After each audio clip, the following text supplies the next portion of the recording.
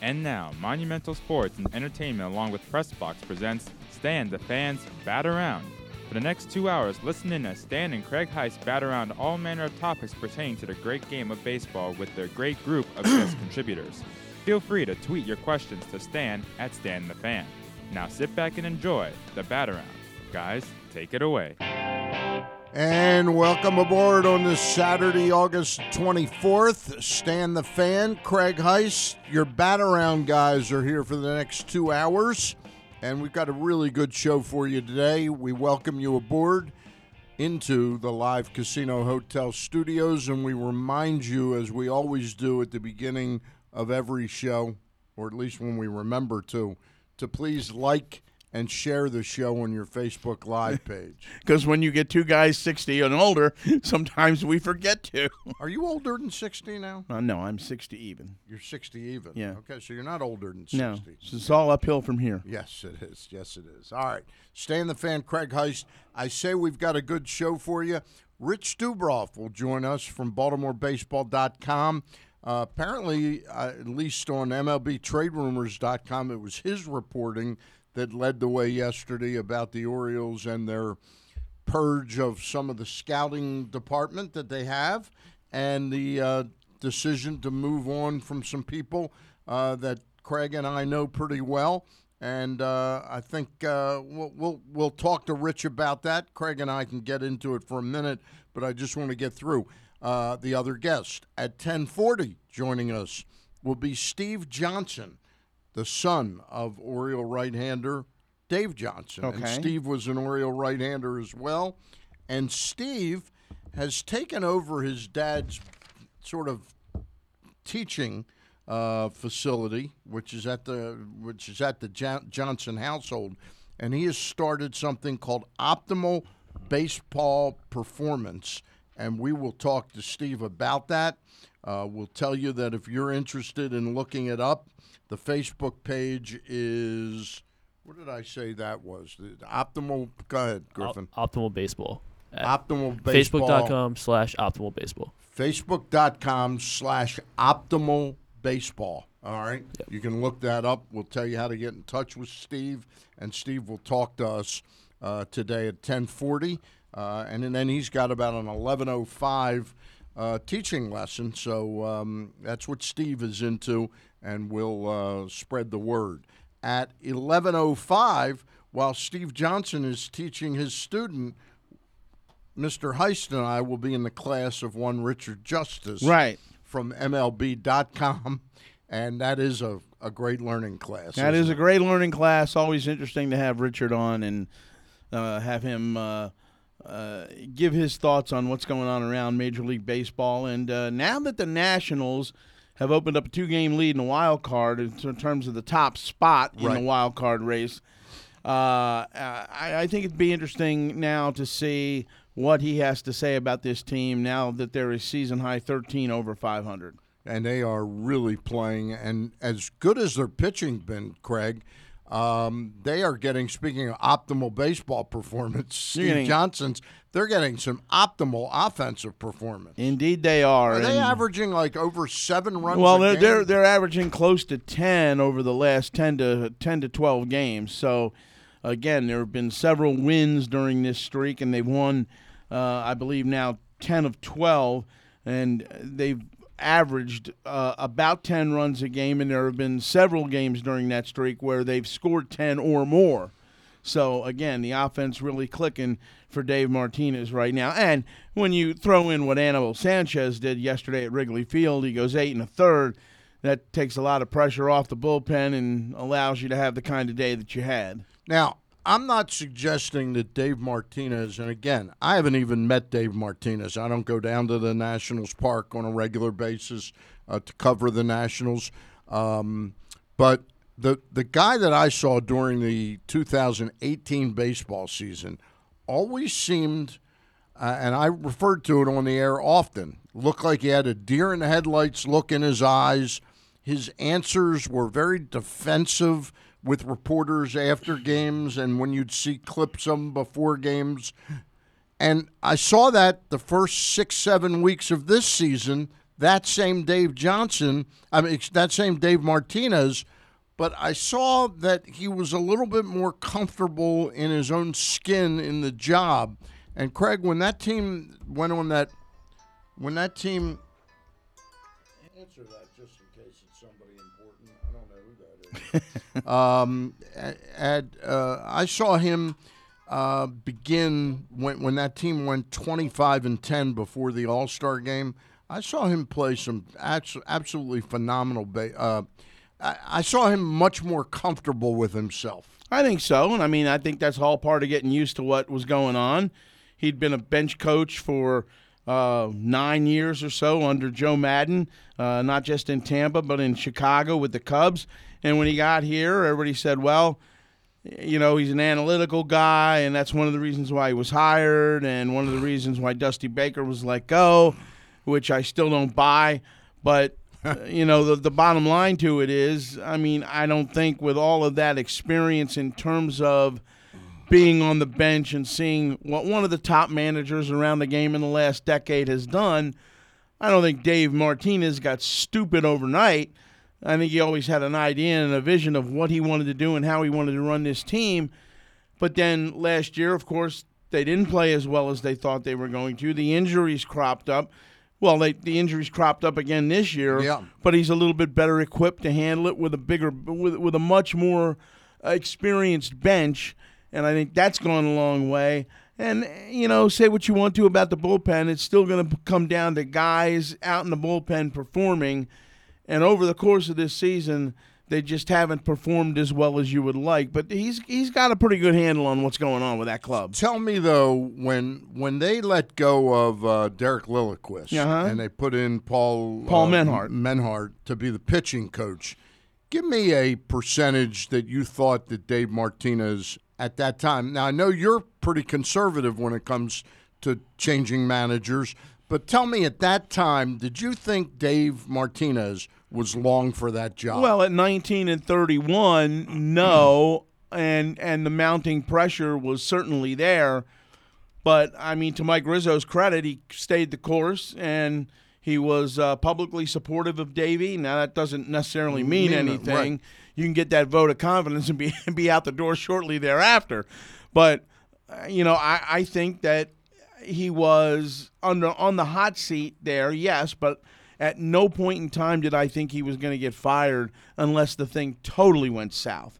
And before you know it, you take it when they were 12 under 500 and 10 games out in the East, and then you go from that point to being 13 games May the 24th up until this point, and there's a 2-month stretch of playing 700 baseball. Right. That's pretty good. Yeah. That's a 25-game swing, essentially, Absolutely, to go 12 under to 13 over. That's why I take such exception to people that sit there and say, and you mean like me? Well, no. Well, maybe like you. I don't know, but I certainly work with two of them down at 106.7 The Fan, two people that I admire and adore, and Grant and Danny. And but they were, when they're 19-31, oh, you know what they have to do to get back in this race, bro? I said, yeah. And it happens a lot of times in the game of baseball because it's 162 and it's a grind and it's day in and day out. There's a lot of fans around here sometimes, both Oriole fans and national fans, forget to realize this ain't the NFL. And there's games every single day, and it's not, well, we lost this week. What are we going to do? We got to wait till next week to redeem ourselves. Doesn't work that way in baseball. Yeah, you grind. You keep grinding, grind all night, and all of a sudden you win 8 out of 10, and then the next week you win 4 and lose 2. You're the right next back week in you go, things, right. all of a Absolutely. sudden you're back in it. All right. Well, the Nationals have played some terrific baseball. Wrapping up the show today at 11:35. We haven't had him on for a couple months. Is Andy Dolich, former executive in all 4 major sports. He worked for the Oakland A's in baseball, the San Francisco 49ers in baseball, Washington Capitals in hockey, and the Memphis Grizzlies in basketball. He's had a career in sports marketing and sports business. I'll take him as up there with the best in the history of sports. Andy Dolich will join us. He's now a consultant out in the San Francisco, Oakland Bay Area, and does a lot of interesting things We'll talk to him later this morning at 11:05. But first, Rich Dubroff's going to talk to us in about 6 or 7 minutes. Craig, did the announcement yesterday and the Elias presser? I was not at the park all this week, and I wasn't there when Mike talked. Right, but I seem to miss all of Mike's pressers. But to me, this was something that I don't think really shocked anyone. I think we kind of knew at some point changes would be coming, and he would want to bring in his own people. The two people that I probably have more sympathy for than anyone else are Trip Norton and Dean Albany. Yeah, those are the ones that we know. Right, yeah. Those are the ones that we know. We're very close to, and they've been around for a long time. I mean, Dean's doing this 20 years for one organization, so I mean, it's I texted Dean, and I'm very on board with what the Orioles are doing right now, ownership and management.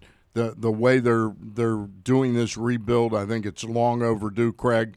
But I have to tell you, I texted Dean because he's a longtime friend, and I said, hey, I just hope you land on your feet, and I'm thinking of you. I wanted to let you know. And he said, hey, thanks a lot, Stan. He texted me back. He goes, it's been an honor to work for the Orioles for 20 years. Yeah. And that's the way to handle a dismissal, a release. Firing back at people ends up making you look bad. It does, but then there are certain circumstances where that kind of thing is warranted, okay?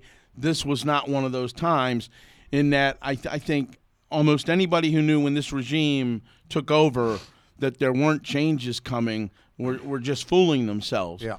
The other part of that, though, is I also think he has a lot of respect for what Mike Elias and Sig Mejdal are doing yeah. to try to get this thing righted.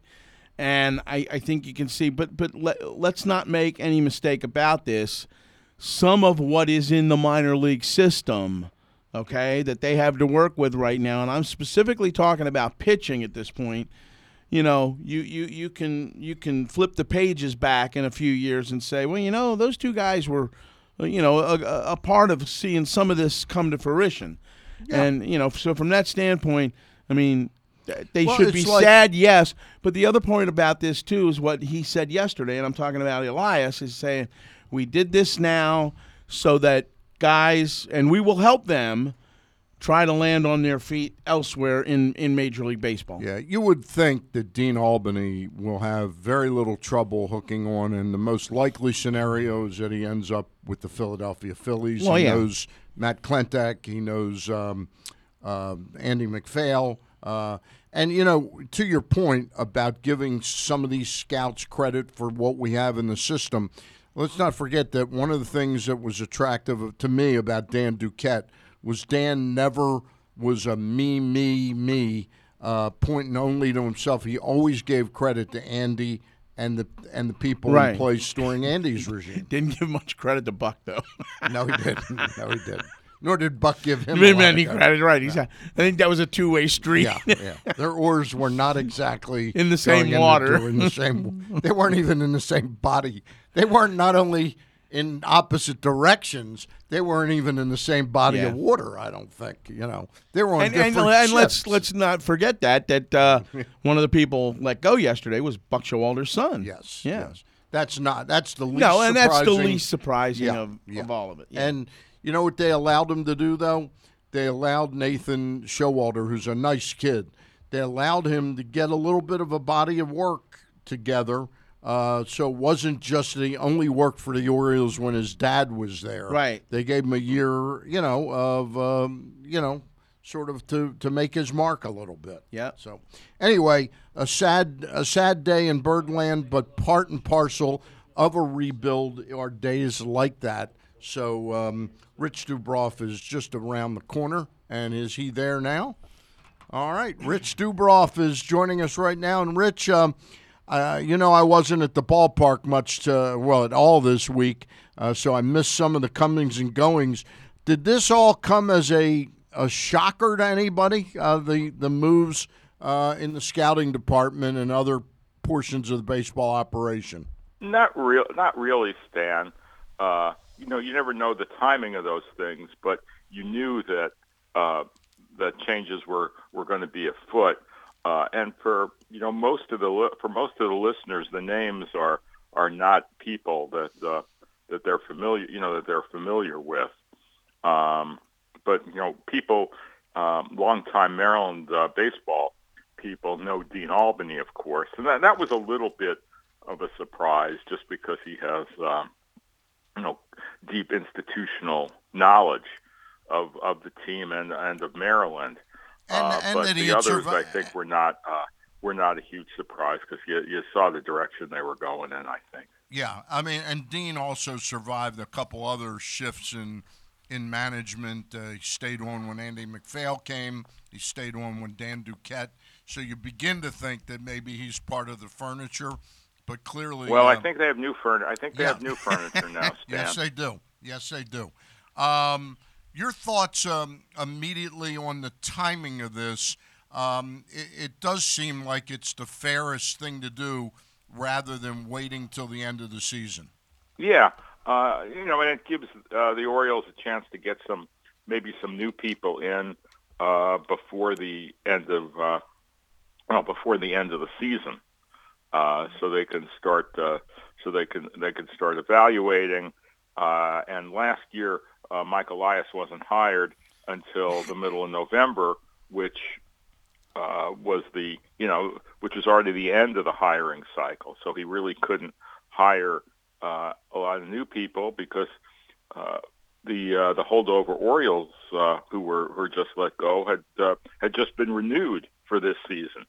So it made things unwieldy for Elias. I mean, the timing was was not great for him putting together staff, and I'm sure now the minor leagues will be his next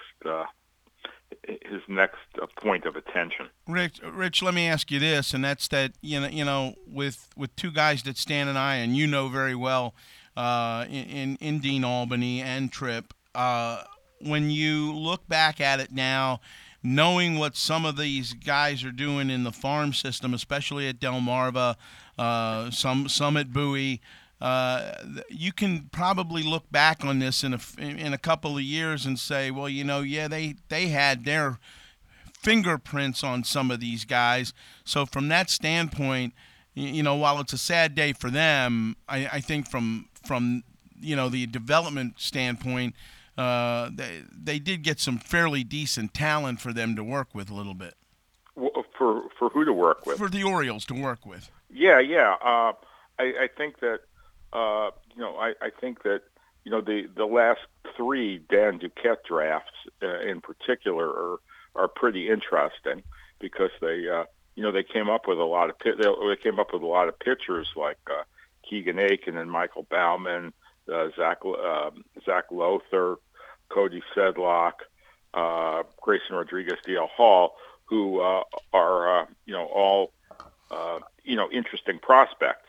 So I think it's going to take a few more years for you to accurately assess the Duquette years, but neither Tripp nor Dean really was involved in the development of these guys. But I think that you'll look at the farm system, some of the people in the Oriole farm system, and they may be the next to go. Mm-hmm. So that's and again that's expected, because Mike came in and all these guys were hired for next year. They did bring in a handful of new people, though. There are a few coaches in the minor league system who were brought in by Mike Elias and Sig Meidel. The one that always got me was, and I got to know Rick Peterson a little bit over the past couple of years, and I'm not saying that Rick isn't a self-promoter, but in talking to him and getting to know him, observing how far apart Buck and Dan were on one particular hire like that, albeit a very important one, the organizational pitching coach, said a lot to me, and I imagine that Brandon Hyde, Mike Elias, Sig Meidel are kind of all on the same page with a guy like Chris Holt. Well, yeah, and of course, Peterson was let go during the Duquette era, Yeah. the latter stages, and for people who would have said, well, these are all Dan drafted real well. Well, there was, as you know, and you just mentioned, quite a lot of discord Yeah. between the Showalter factions and the Duquette factions. Not just between the two of them, Right. Between the people that were disciples of theirs, right? So and because of that, that's why both Dan and Buck were let go concurrently. Yeah, and it's a move.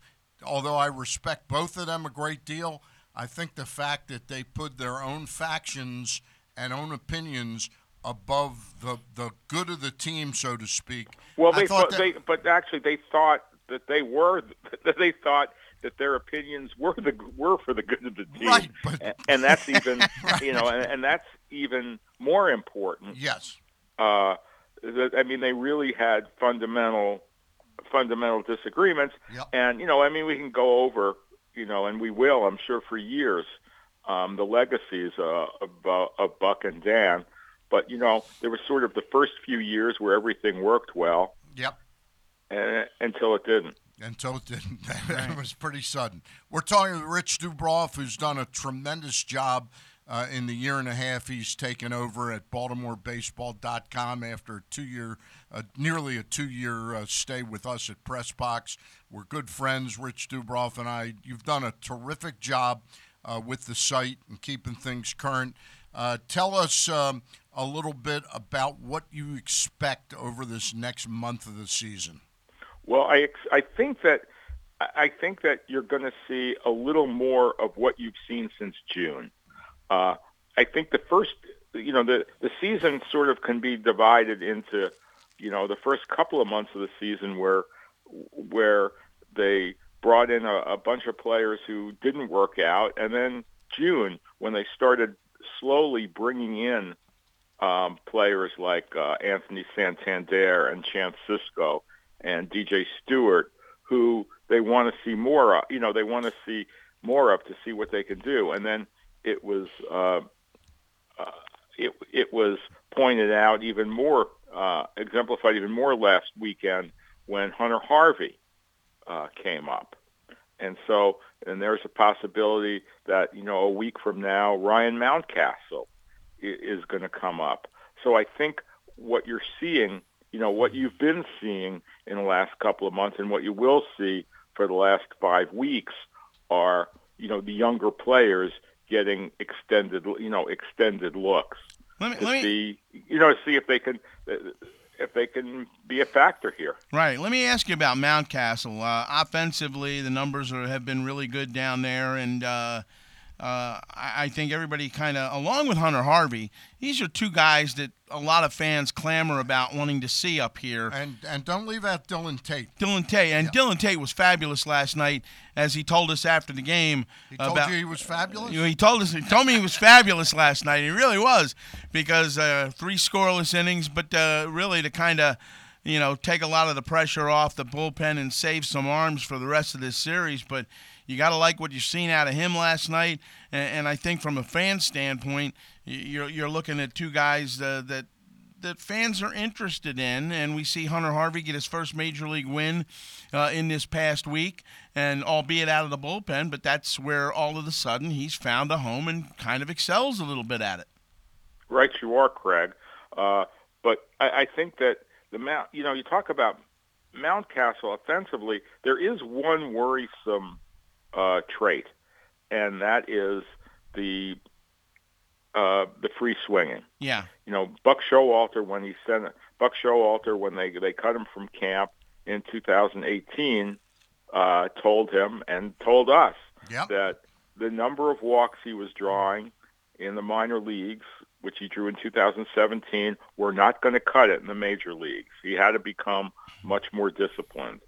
He's only become slightly more disciplined. There still are very few walks and a lot of strikeouts. So a lot of strikeouts aren't necessarily alarming, because that's the trend in baseball. but they want walks to go with the strikeouts. And I remember when they were considering in 2012 promoting Dylan Bundy from Double-A, and Buck was against it.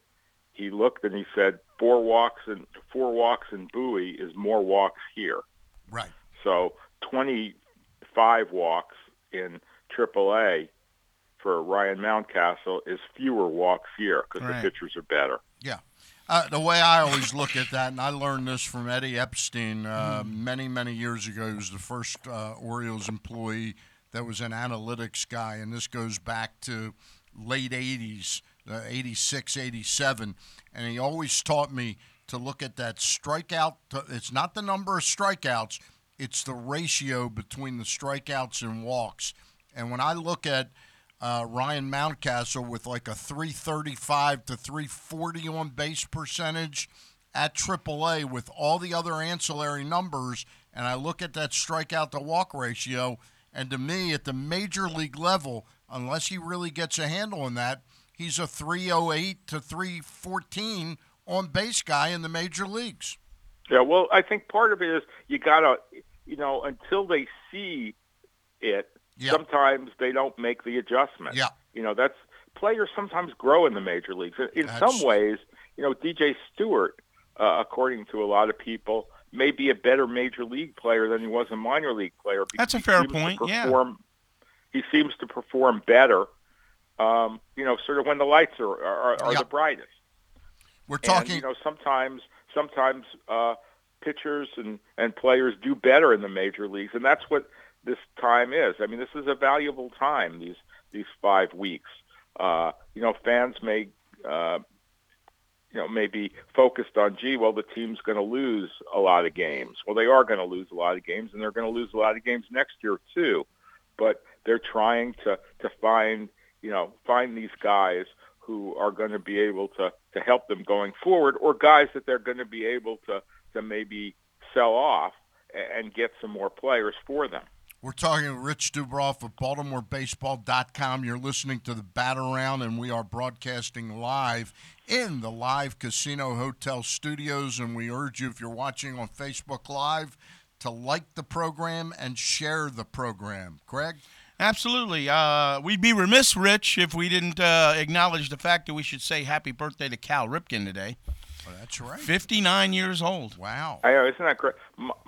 It's funny because I always remember that because his first game was on my birthday when he made his major league debut. And as you were, Craig, I was fortunate enough to be present for an awful lot of great Cal moments. Yeah, and you know what? You think about 2130 and 2131, and I always tell people who ask me, if you go to a speaking engagement or something, what's the best thing you ever covered? And I said, I've done Super Bowls, 17 of them, various all-star games, things of that nature. The bat around, right. I said, but those 2 nights at Camden Yards, September 5th and 6th, and of 95 were the 2 most amazing nights I've ever spent in the ballpark. It's funny. I was thinking, because there's a thing, it's so long ago now, that there's a writer, I don't know if you've had him on yet, from the Baltimore Sun, who helps cover the Orioles, named Nathan Ruiz, and he was 6 weeks old when Cal broke the record. Yeah, that's how long when he broke the record. Was. Right, not when he started. We should have him on to ask him about it. What he remembers. What he remembers about it. There you go. I not to date myself, but I sat there as a producer of the Rex Barney Show in 1982. It was a season that Cal would ultimately win the Rookie of the Year, so we know how that turned out. But in 1982, he had just been beamed by Mike Moore of the Seattle Mariners, and a few days later he came on the Rex Barney Show from the Hit and Run Club. And Cal at the time, and it was about May the 5th or something, Cal was batting 138. And you talk about people clamoring, this guy's not good enough, this guy's not going to make it, and all that. And I remember at the time, the Indians had a guy that was often running to the races, a guy named Von Hayes. Mm-hmm. And I kiddingly, we were talking already, God, we wish we had Von Hayes instead of Cal Ripken. And he went on to be a better Philly than he was in India. You're right, but he didn't end up being a better player than Cal Ripken. But Cal put it together. It's something. I wanted to get back to a couple of people we were talking about, Hunter Harvey and Dylan Tate. Talk to me about the decision, seemingly separate, but to put both of those guys as bullpen guys and then try and expedite and jumpstart their careers a little bit, and the roles, in your opinion, that both of those guys might have in store for them. Well, I think Hunter Harvey looks like a future closer to me. Yeah. He likes being in the bullpen.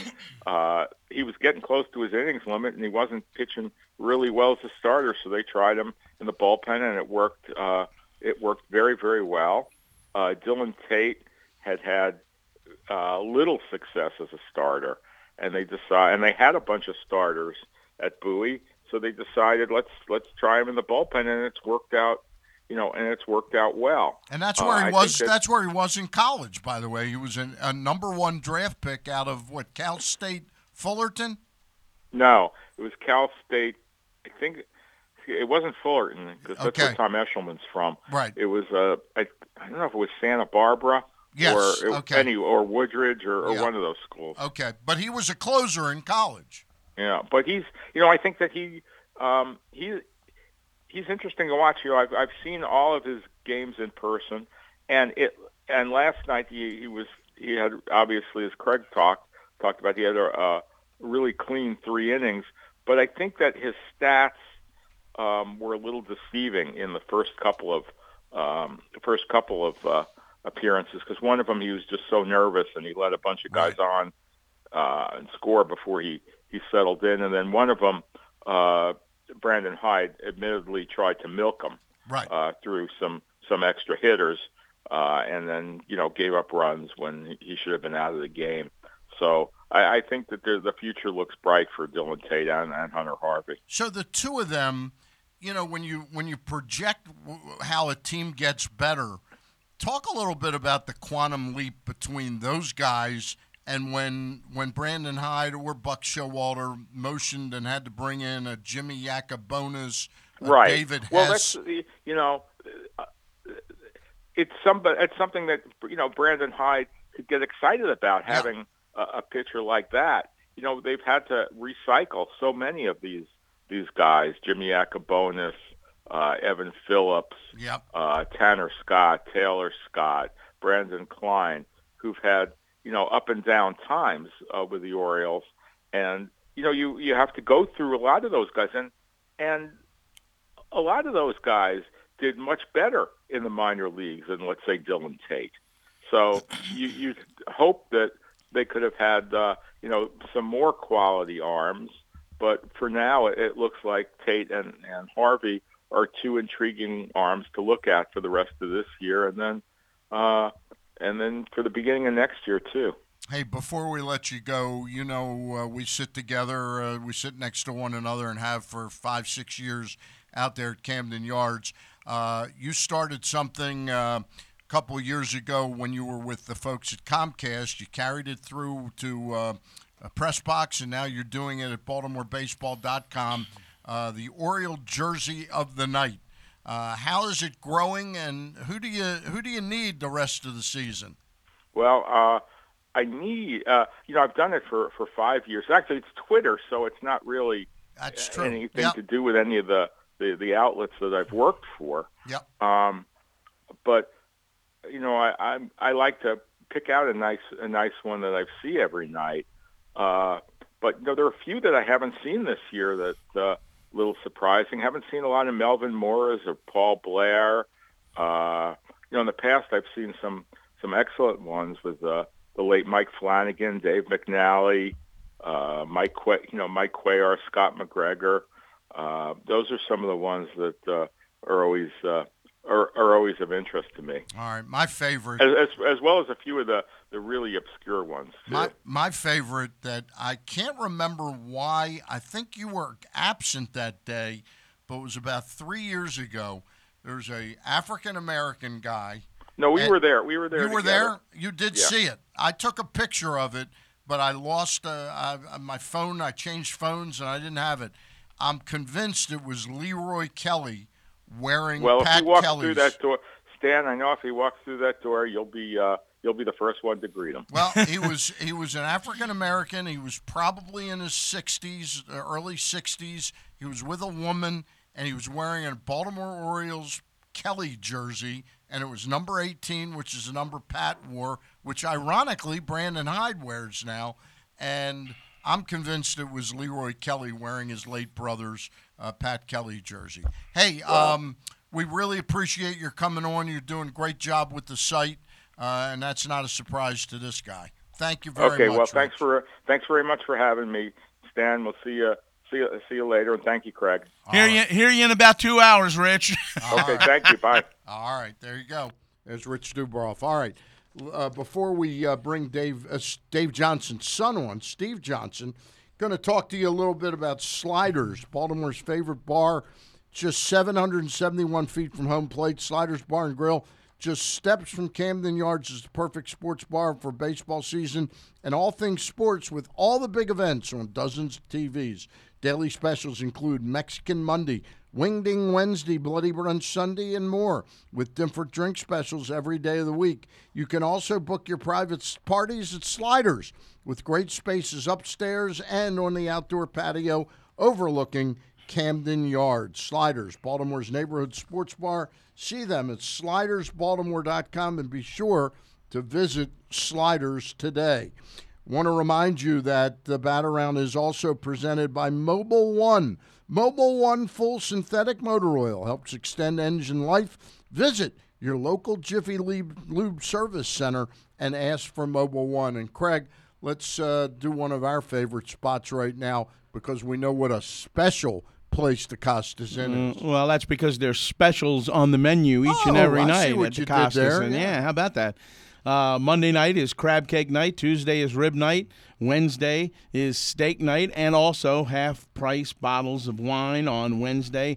Thursday is lobster night. You can get that either regular or stuffed with that fabulous crab imperial. But great specials on the menu each and every day. One of my favorites is the prime rib. Costas Inn, 4100 North Point Boulevard, Dundalk, and also the best crabs around, and right now they're running pretty good for Nick Triantopoulos. And don't forget, on Wednesday night, steak night, they give you also half bottles of wine. Did you say that? I said that. I apologize. I was trying to think ahead on something. And you totally lost track. Yeah, totally exactly. Lost track of what you said. But half-price bottles of wine on Wednesday night with steak night. By the way, we are broadcasting from the Live Casino Hotel Studios, which is a good primer to tell you that the amazing shows continue in the Live Event Center at Live Casino Hotel this fall, including Funny Man, Norm Macdonald, Saturday, September 7th. Tickets start at just $29.50 and include $10 in free slots play. Other shows coming up to the Live Event Center this fall include Grand Funk Railroad, the rescheduled Boz Skaggs Show, Kenny Babyface Edmonds, Gladys Knight, Michael Bolton, and more. Get your tickets now by going to livecasinohotel.com. Around here, there are two kinds of chicken. Royal Farms world-famous chicken and everything else. What's the difference? Royal Farms chicken is always fresh, never frozen. It's hand-dipped in a secret recipe of herbs and spices and cooked on the spot right in the store. Chicken from anywhere else? Who knows? Hungry for some hot and delicious chicken? Get some Royal Farms world-famous chicken. It's one of a kind. And don't forget the Western fries. Real fresh, real fast. Royal Farms. Baltimore's favorite bar is just 771 feet from home plate at Camden Yards. Sliders Bar and Grill is at 504 Washington Boulevard, just steps away from Camden Yards. It's the perfect sports bar for every season. This is the perfect time to book your private party or take the office to lunch. Feeding clients? Take them to Baltimore's neighborhood sports bar, Sliders, for great food and drinks with some local atmosphere. You can book your private event on the second floor or on the outside patio, both overlooking the best stadium in baseball. See all of Sliders' daily specials or book your party at slidersbaltimore.com. Sliders, Baltimore's neighborhood sports bar. Visit them today. Put down the pumpkin spice, Baltimore. September in Birdland is all about O's Unlimited, your general admission ballpark pass to every home game in September for just $30. Be part of it all at Camden Yards. Simply buy your pass at Orioles.com/unlimited and instantly receive access to your tickets in the ballpark app. Utah Street's calling, and there's only a select number of ticket passes available. Get yours today. Visit Orioles.com/unlimited to buy now. Check out Costa's Inn at 4100 North Point Boulevard. They're known far and wide for their great steamed crabs and crab cakes. And their nightly specials also include crab cake night on Monday, rib night on Tuesday, steak night on Wednesdays with a half-price bottle of wine, and lobster night on Thursdays. Check out costasinn.com to find out more. And the delicious crab cakes are shipped anywhere. Respect. It's more than a word. In the U.S. Army, it is one of our core values, earned through selfless service to our nation and making a difference both at home and abroad. On the Army team, respect is earned daily. And now, in addition to earning respect, you may earn up to $40,000 in bonuses if you qualify. To learn more, visit goarmy.com/bonus or call 1-800-USA-ARMY, paid for by the U.S. Army. The Smokehouse Barbecue Bacon Sandwich has come to Chick-fil-A Nottingham Square. A boneless breast of chicken marinated with a special blend of seasonings and grilled for a tender and juicy backyard grilled taste, served on a toasted, buttered, sweet yeast bun with Colby Jack cheese, bacon hand-tossed in a brown sugar and pepper blend, and green leaf lettuce. Topped with zesty Smokehouse barbecue sauce, have it with their real lemonade and the famous Chick-fil-A waffle fries for a late summer meal that satisfies. Nobody waits for food unless they choose to. Chick-fil-A Nottingham Square offers the super fast service you count on. Dine in, drive through, or pre-order with your Chick-fil-A app, and it'll be ready when you get there. Plus, if you use the Chick-fil-A app, you automatically accrue points for free food. There's no better time for Chick-fil-A Nottingham Square than today. 5198 Campbell Boulevard in the Nottingham Square Shopping Center. Catering available. This is former Terp AJ Francis, just here to let you know that I am a huge wrestling fan. I know you are too. And there's a lot of stupid idiots out there that ruin the wrestling podcast experience for everyone else. Hey, Aaron Oster from the Baltimore Sun and Rolling Stone. I don't understand why people would ever cheer for Roman Reigns. He's awful. I'm sick of it. Boo! Boo Roman Reigns! Never wrestled for Ring of Honor. Never wrestled for PWG. Never wrestled in Japan. He is no Kenny Omega. Too sweet me, bro. I hate both of you. And this is why I keep stupid idiots like you on my list. This is your boy, Y2AJ, here to save you. Find Jobbing Out, the podcast tab at PressBoxOnline.com, on SoundCloud or iTunes.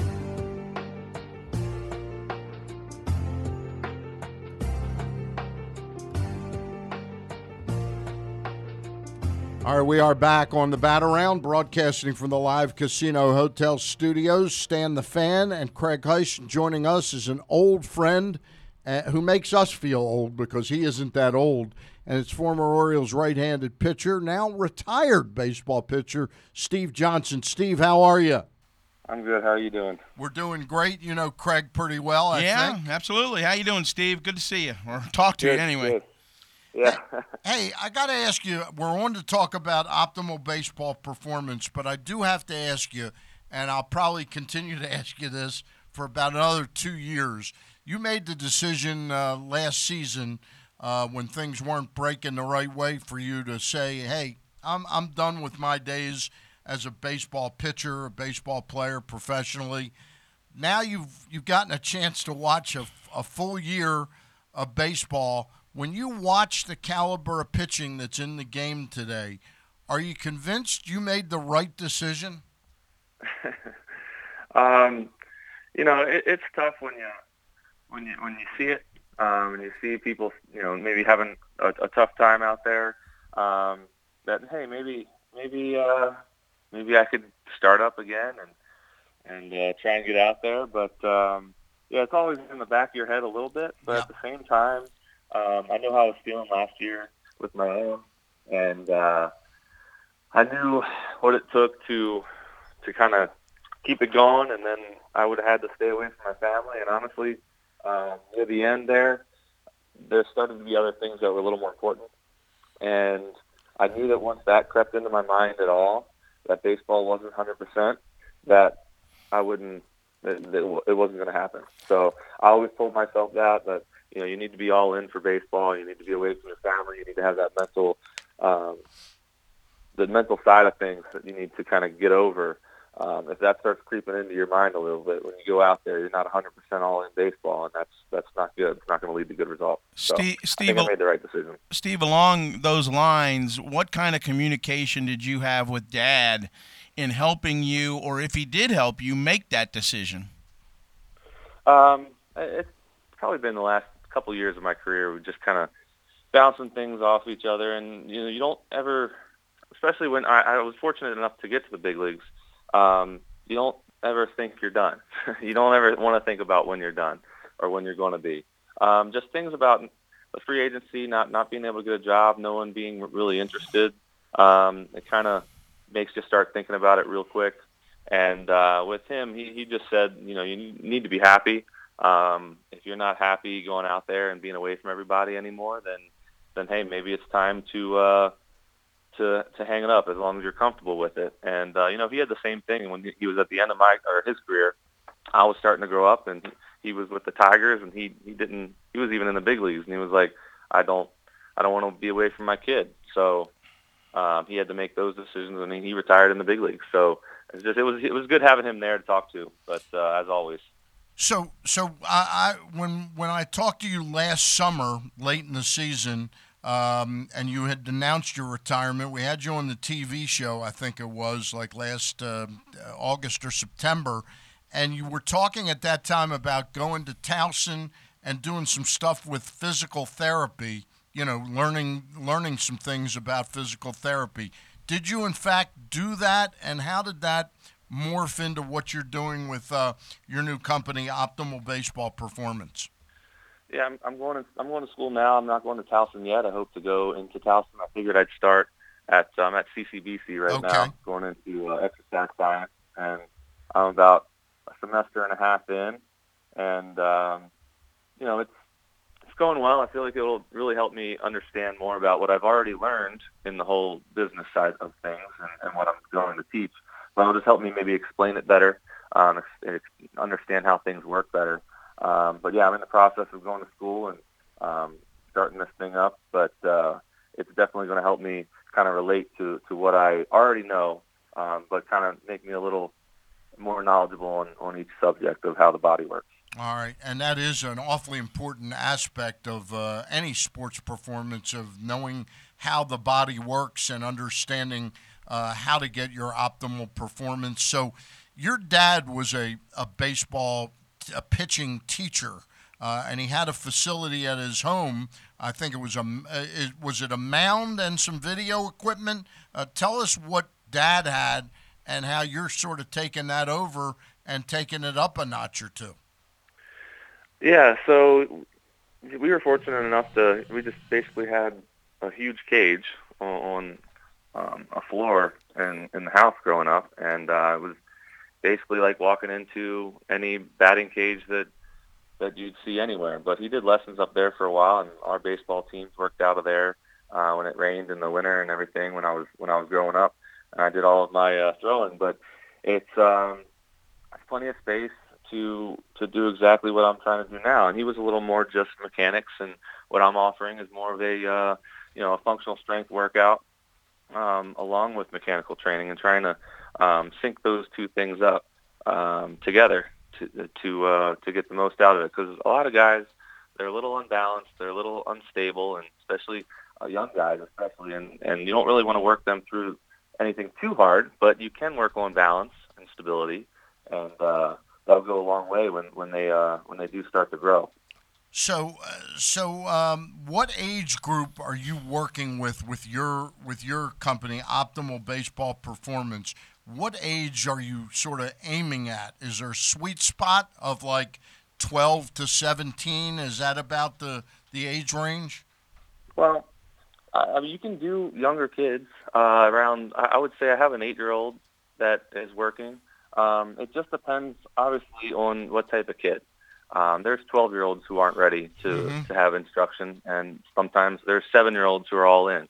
And that's based on what type of kid you have. But I would say anywhere from, obviously, you can't do things that you can do with an 8 or you can't do things with an 8-year-old that you can do with a 15-year-old, and you got to monitor it a little bit better. But there are things that you can work on that are still going to help the 8-year-old be very consistent with what he has working right then. I would say 8 to pro, I would think, is you can go. This training program can be for anyone in that range.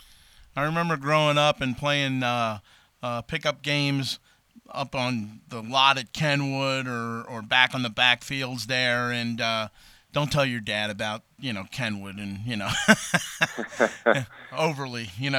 Dave went to Overly, so right.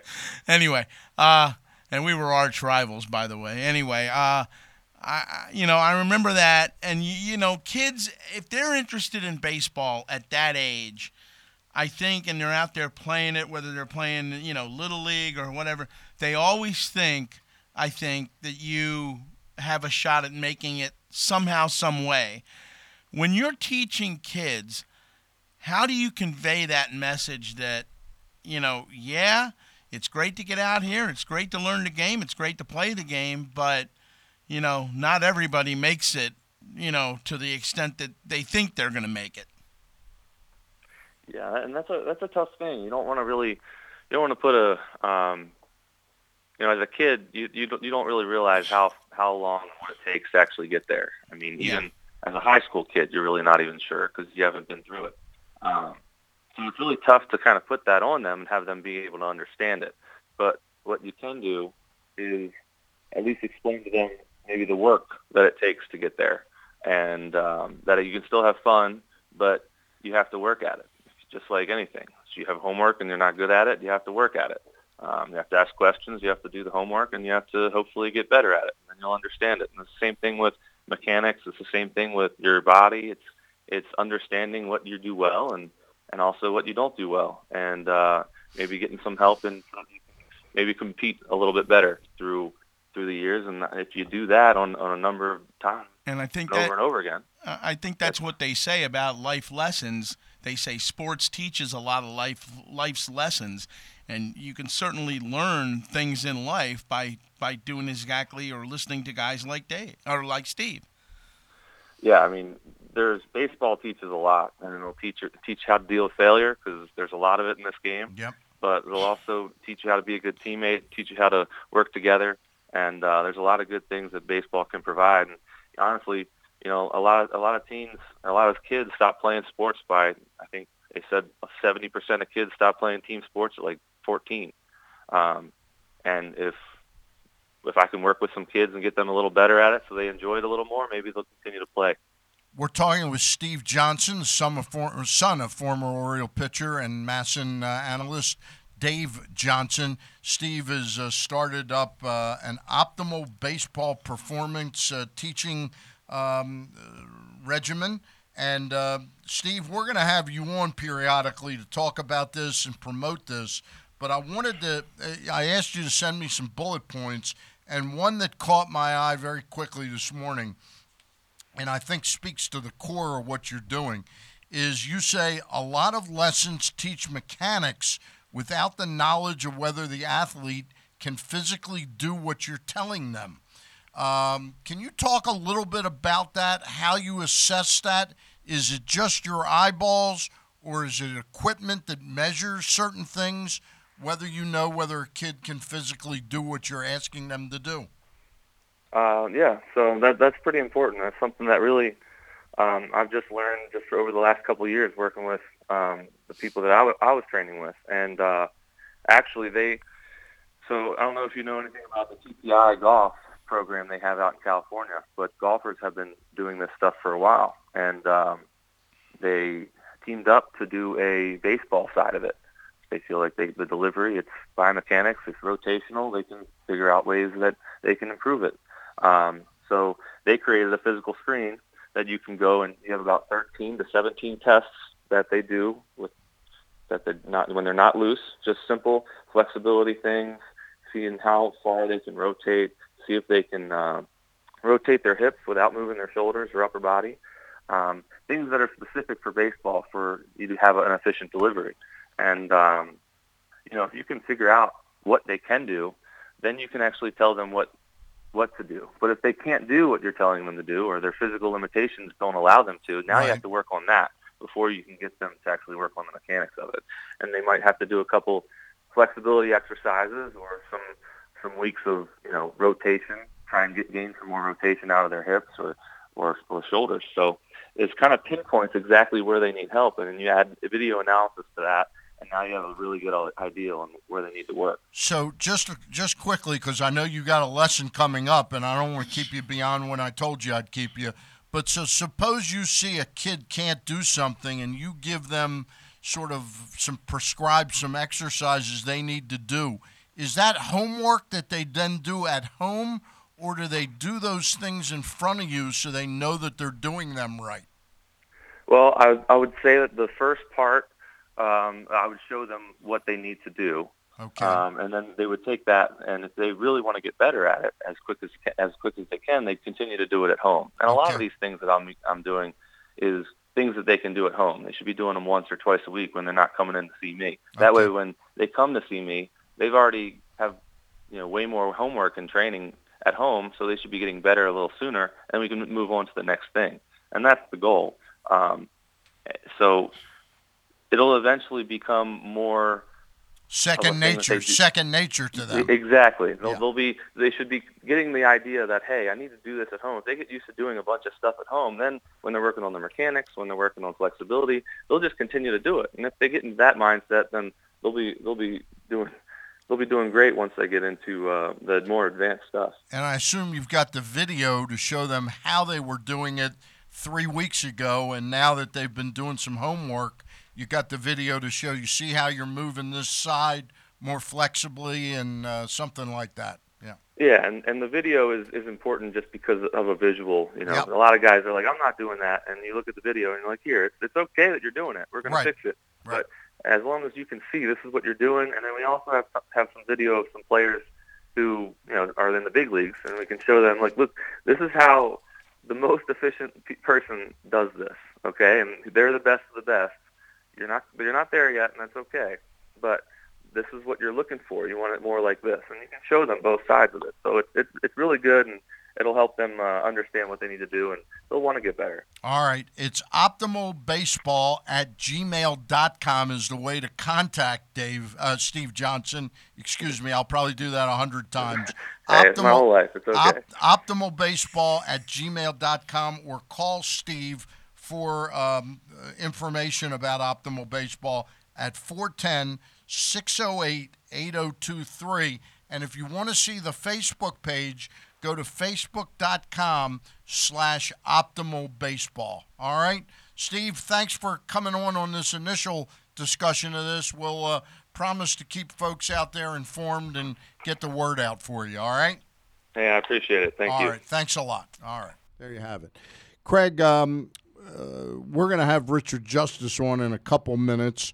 The Nats are playing today. What time are the Nats playing? 2:20 first pitch Eastern at Wrigley Field. Okay. And it'll be Joe Ross against Jose Quintana.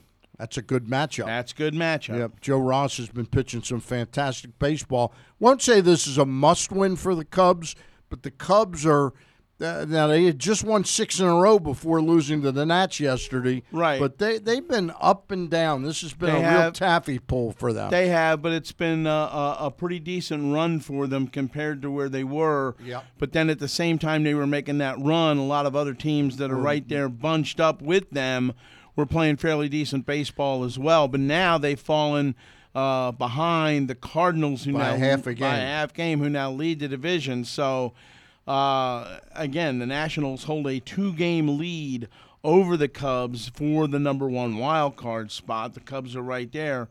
But then, obviously the Mets and the Phillies last night, they blew a 7-0 lead in Miami. And their bullpen just absolutely imploded. Yeah, they lost 19 to 11. I think was the final. And Bryce Harper didn't play in that game. Is he hurt? No, I don't know what the deal was with Bryce. Okay. With that. All right. But anyway, it looks like the Nationals, when you're 2 games in front, you can't say you've taken charge of it, but they clearly have created a little wiggle room between themselves and the Cubs. But most likely at this point, Atlanta holds on to win the East. The Nationals and the loser of the Central will most likely be the wild card team. Yeah, and keep Way in mind, too early to say. And keep in mind, even though that's a 6-game deficit to the Braves and 5 in the loss column, and that's really the most important thing you have to look at is how many games you're behind in the loss column. The Nationals 5 games in back of Atlanta in the loss column, and they still have 7 head-to-head matches against them. All right. We're broadcasting from the Live Casino Hotel Studios. Richard Justice to join us in just a couple minutes. But, Craig, I wanted to tell people that Ken Zales is back. Not his back. No. Is back. Is back, and fantasy football is what it's all about. That's right. The Fantasy Football Show, Pressbox Fantasy Football Show, presented by Glory Days Grill, is on at a new time every Thursday morning at 11:30. Pressbox's fantasy guru will help set your lineups and fulfill all your fantasies. Well, your football fantasies anyway. Watch on Facebook.com. Let me read that again. I was going to say, and I might even talk football with him. Yeah, that's right. And Pressbox Fantasy Guru is going to help you set your lineups and fulfill all of your fantasies. Well, your football fantasies anyway. Watch Facebook.com/PressboxSports and listen at PressBoxOnline.com/radio. The Pressbox Fantasy Football Show with Ken Zales, Thursdays at 11:30 a.m., presented by Glory Days Grill. Great food, good sports. And, Craig, we're going to tell people about the Costas Inn, but you're dying to say something. No, I was just going to say it's amazing how much of a pig we are. Yeah, there's no question about that. Speaking of pigging out, yes, the Costas Inn is a great place, and part of the reason is because they got that great list of specials nightly. Monday night's crab cake night, Tuesday night is rib night, Wednesday night is steak night paired together with half-price bottles of wine. Thursday night is lobster night. Friday night, Pete and Nick will have a whole host of specials on the menu. And there's live entertainment throughout the week. There's jazz night on Wednesday night, classic rock and roll on Fridays and Saturdays. It's well worth your time, well worth the trip to 4100 North Point Boulevard over in Dundalk. And don't forget, they have the best steamed crabs anywhere in the area, and you can get crab cakes, great crab soup. Right, and you can get the crab cakes shipped, and the crabs, for that matter, shipped anywhere in the country. And that's a fantasy for you. Yeah. That's a real fantasy. That's 4100 North Point Boulevard. We are going to make our next contact with Richard Justice in just a minute. Craig and I will lead you into that. And, again, we gave the matchup at Wrigley Field today, 2:20, Joe Ross against Jose Quintana. Oriole Park tonight, 7:05. I know John Means is pitching for the Birds. They've yet to announce No, it. yeah. How do you feel about that? Do you think that there needs to be almost like the injury list in football, that there needs to be something? This entire series, when it was announced, it was Friday, Saturday, and Sunday were left undecided. Right. The entire 3 days were undecided, and that's, I guess in terms of preparation, it's a bigger deal. But maybe our next guest can shed a little light on that. He's on with us. He's one of the best baseball writers in the business, and he's with MLB.com, one of their lead columnists, Richard Justice. And Richard, you may not have heard my entree into that topic. In football, you got to report injuries and everything, and I know that's a once-a-week sport, and they like to have it on the upside, the kosher side of things, to let the public know certain things about injuries. The Tampa Bay Rays come into town this week. They announce their first game starter and leave the other 3 starters totally unannounced. Is there something that needs to be done, or am I just frustrated for no reason?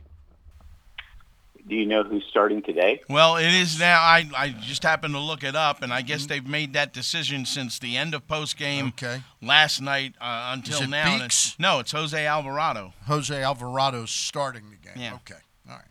Well, I think. And welcome to the show. That? And welcome to the show, Richard. Well, a friend of mine, a family friend, is supposed to pitch today, and he was told earlier in the week. I think Alvarado will go the first inning, right? They're trying to get him right. He's been all messed up. Right. So this guy that's going to follow, I think it's Austin Pruitt. He got a text earlier in the week. Be prepared to start Saturday in Baltimore. And then I think there was a follow-up text, or Durham. Okay. So, I think all these teams now are just trying to work their way through things and try to figure out day to day. And it's what we look at, when we get to the postseason, I don't even know if you got Verlander and Justin Verlander and Garrett Cole, Clayton Kershaw, Hyun-Jin Ryu, you're going to have a rotation, okay? Mm-hmm. You got Shane Bieber, you're going to have a rotation. But I think in a lot of these situations, especially the way the state the Yankees are in and the state the Rays are in, you're just trying to figure out how to get 27 outs. When the Brewers started Brandon Woodruff, and he faced, I think, one guy last year, right, in the postseason. Or was that Miley that started and faced one guy? Yeah, maybe it was. He was an opener and faced one guy and came out of the game. Yep.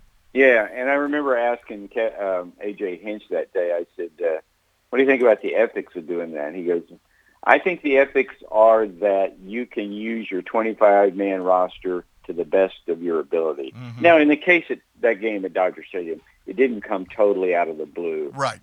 But it was the Dodgers are primarily last year at least, were a platoon team, Peterson and Bellinger in particular. So maybe it could cross you up. But that's the new game we're in. I was just looking at the Rays coaching staff. It has a process and analytics coach on the staff. His Jonathan Ehrlichman is his name. He's got a math degree from Princeton. And Kevin Cash, of course, has nicknamed him J Money. They have a major league mental skills coach. Mm-hmm. They have a lead sports dietitian and baseball performance science on the staff, and an assistant sports dietitian and baseball performance science. This is what happens when you let the smart guys in the room. They're gonna do things a little bit differently. I know it's not probably first and foremost on your mind or Craig's mind, and it isn't the first and foremost thing on my mind, but betting on baseball has historically always been about betting on the starting pitching matchup of that day. Do you know anything about that and how bets on the Rays games, for example, have been affected by their use of the opener for a season and a half now? Stan, I don't even know how to place a bet. Okay. But I do know that the two most lopsided favorites in the history of baseball have been in the last 3 weeks. I know. One was Verlander pitching in Baltimore against the Orioles, and the other was Verlander pitching against the Tigers on, was that Tuesday or Wednesday? Yeah. I don't know. It was Wednesday. Yep. And as the great Jim Henneman would say, that's what you call a reverse lock. Reverse the lock. The Astros lost both those games. Yep. Did that have anything to do with Verlander's angst toward this writer and your thoughts of the ethics of what the Astros allowed him to do, which was usher a man out trying to do his job? Well, it had started on – they have a history. And what bothered me in the coverage is nobody said what happened between the two. Okay, that's fair. The Astros barred a guy last year, and the BBWA, the baseball writers, supported them in doing so. He had overheard a comment by Dallas Keuchel and put it on Twitter, and it got Keuchel in trouble with the fans. Now there's two ways to approach it. You can take the guy's credential, or, the way I think the Orioles historically have done it is let the guy in there and let Charles Darwin's theory take hold. If they beat the hell out of him, they beat the hell out of him. Normally these things blow over. But anyway, Verlander was talking to a guy from the Detroit News on, I think it was Monday or Tuesday. It was Monday. And this guy walks up. They obviously have a history, and Verlander says, I'm not answering any questions if you're here. And that was it. And so Wednesday they kept him out of the clubhouse until Justin did his little 5-minute thing with the media. And then the guy went up to Justin and tried to talk to him. And Justin said, I'm not answering your questions. They had it was something that happened right before the trade in 2017, and Justin felt like the guy's ethics came into question. I had heard that they had talked it out, but obviously they hadn't. So the issue is, were the Astros right to keep the guy out? I would say no, but if Justin said, I'm not going to talk if he's standing there, that puts him in a bad spot. I was telling somebody, I said, Eddie Murray didn't speak to me for 10 years, and it worked so well, he signed up for another 10 years. And there was a scene at Dodger Stadium where Eddie would tell the Dodgers, he said, if anybody from Baltimore is in this group, I'm not speaking. And so Kirchhoff would pop his head up, and Eddie would just stop in the middle of a sentence. Just stop, become a stink. Timmy would walk away, and Eddie would start talking again. Timmy would come back. Eddie would stop talking again. So these things have been going on. I know. Who was it? Who was it that Frank Robinson put up against the locker and had his hands around his throat? Who was that? That was somebody we all know, I believe. I don't remember that. And it blew over. You could ask Henneman about it. It blew over pretty fast. It wasn't Henneman, but it blew over pretty fast. So, what bothered me was people use as an excuse to start talking about the First Amendment. Right. Claire Smith of ESPN compared Verlander to Donald Trump and dealing with the media and all. I have never had anything but good experiences with Justin Verlander. He's a total pro. Same knows here. What you need. He knows what you need, gives it to you. And that was a gut-wrenching loss. It was a 9-inning, 99-pitch complete game. He allowed 2 base runners, both home runs, didn't pitch from the stretch one night. And you had to ask him, what was it like facing Miguel Cabrera? And knowing, because you could see, they'd never faced each other before, teammates for 13 years. And Justin tipped his hat to him before he stepped in. And he goes, the guy wouldn't shut his mouth. He's like, oh, you're going to throw me curveballs. Is that the way it's going to be? Blah, blah. He goes, I'm trying to bear down. And the guy said, blah, blah, blah, blah, blah, blah, blah. And he goes, but that's Miggy. He shows up at the park. He doesn't have any bad days. And he was great talking about it. And he was great talking about the circumstances, the weirdness of the game. The Astros had 2 guys thrown out at third base to end innings, including the 9th inning. It was a weird game. And, they kept the guy out for 5 minutes, and all hell. It gave all these people on Twitter a chance to be self-righteous, and there is nothing the media likes more than being self-righteous. Yeah. Got to ask you a question. But I don't think they should have locked him out. I don't think they should have kept him out for 5 minutes, but I also don't think it was the equivalent of the stock market collapse. Yeah. Do you? Although one might have led to the other, you never know. Do you have the any thoughts on the way the Nationals are playing right now and the fact that they lead the wild card now by 2 full games, and the fact that they've got 7 head-to-head meetings with the Braves coming down the stretch, and they're only 5 out in the loss column there? And let me throw in a little add-on to Craig's question as to how close were they to possibly pulling the plug on Davey Martinez. But go ahead. Yeah, I don't think they were. I don't think their management is big on paying off contracts and paying 2 guys to manage the team. I just don't think so. And I think when Mike Rizzo looked at the larger picture, he said, our problems are me. I did a bad job of constructing the bullpen. Now, hindsight's 20/20. Everybody's ripping for that.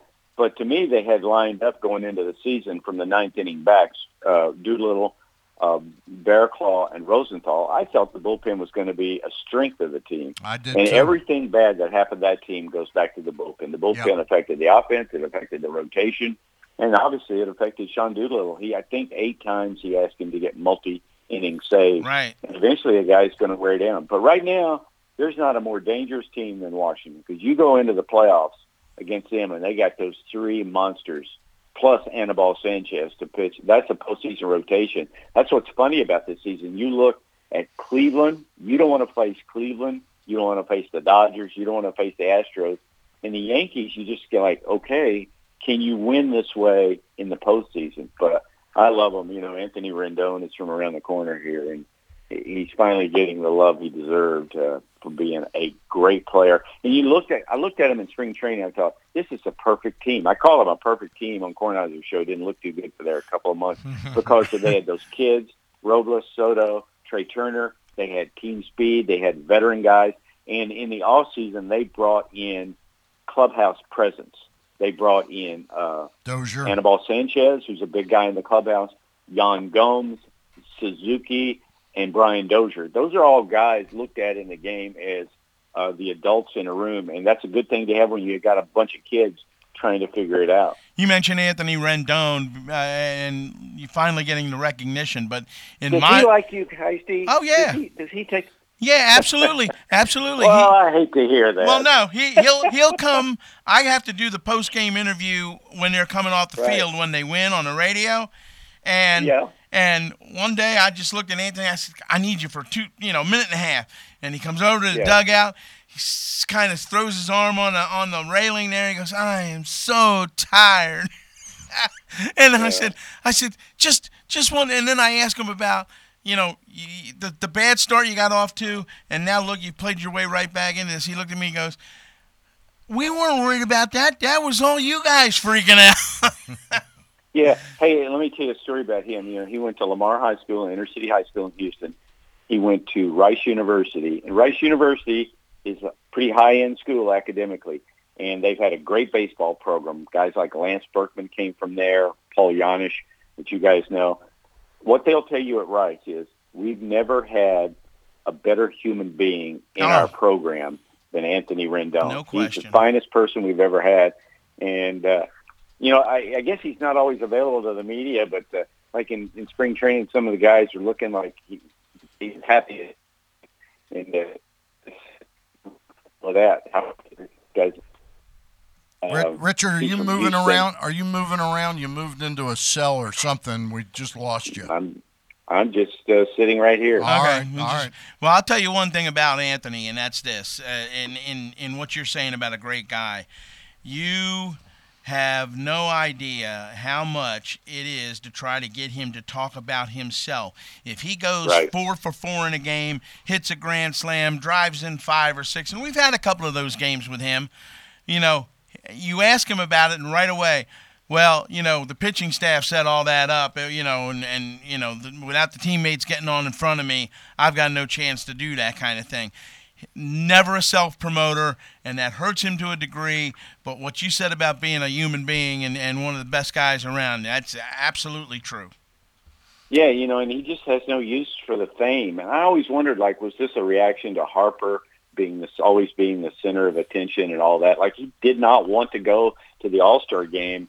And he admitted that Ryan Zimmerman told him, hey, you don't know how many times you're going to get this opportunity. You might want to take a second and third look at it. But that's just who the guy is. Yeah. And you appreciate the guy. You appreciate the guy being honest about who he is and what he's all about. So let me ask you the key question with Rendon. He's got the same agent as Bryce Harper. He's dealing with the same team, but there is a difference in personality. Is his humility going to play a part in this, or is this just going to go the same way that the Harper thing did eventually? Well, I cannot see him making a free agent tour. I just can't see him doing that. He's going to be home with his wife and baby. And if I had a guess, my guess would be that he'd re-sign with the Nationals. And if it's not the Nationals, but they got to get it done. They got to step up. And he like Strasburg won't be.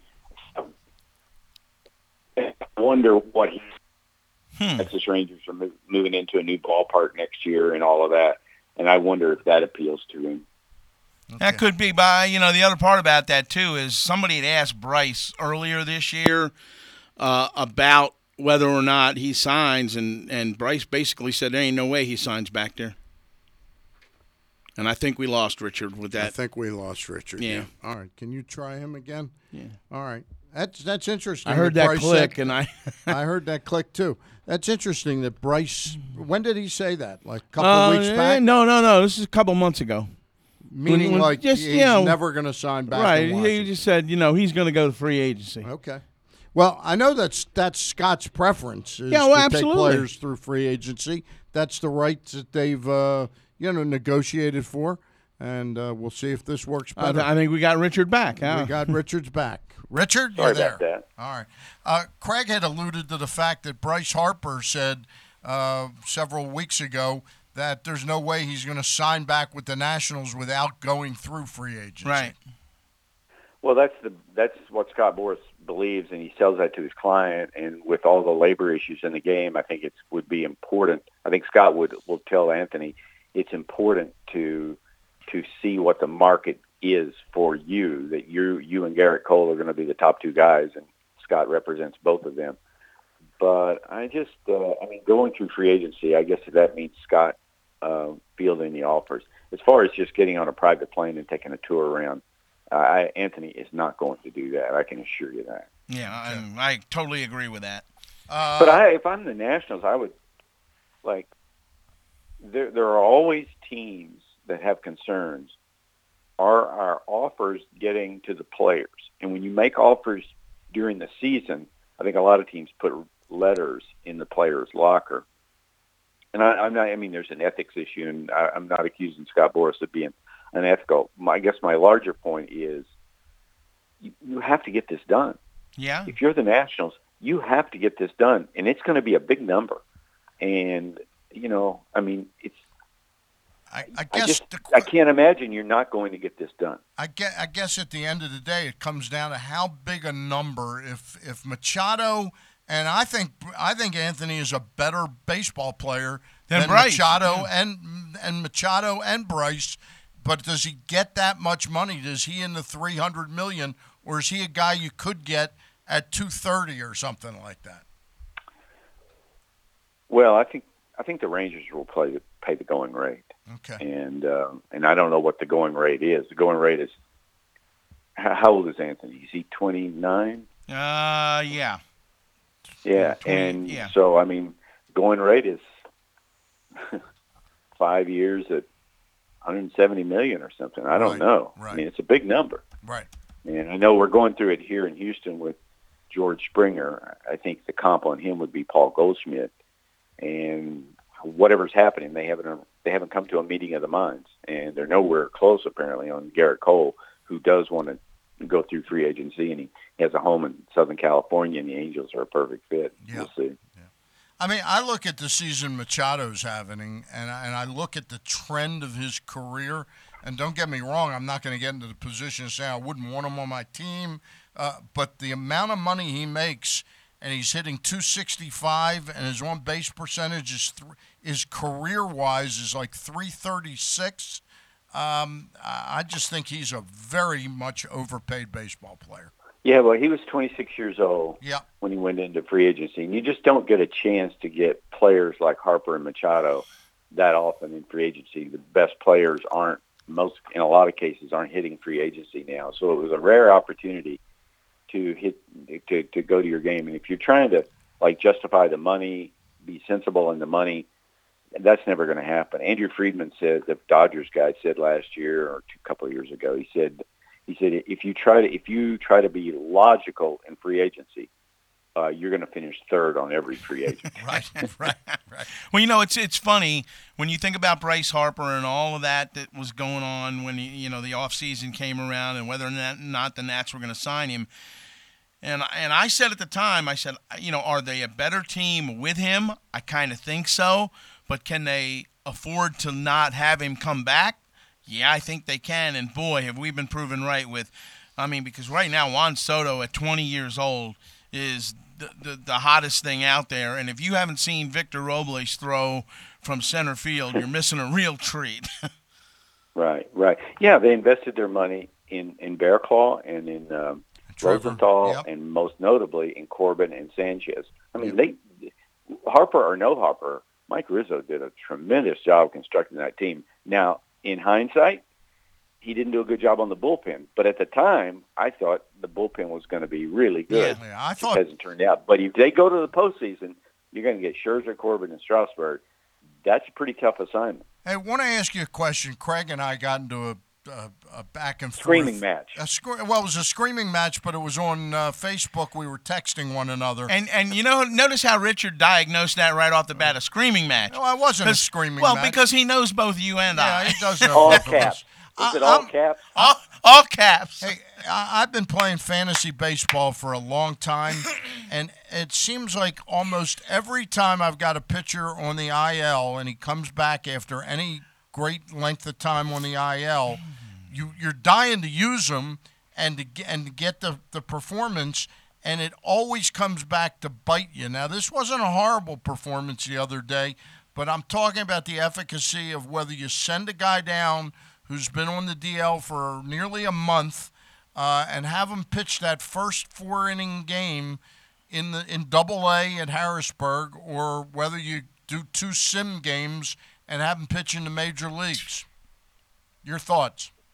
Who are you talking about? I was talking about Scherzer. Yeah. I would have sent him to the minors for a 4-inning outing. But he did two sim games, right? He did 2 sim games, right? I just think you only have so many bullets with Max Scherzer during the season, and I'm going to have him firing them all in game competition in the major leagues. Also, it's just different with Max Scherzer. He's a guy that you say to him, Max, you ready?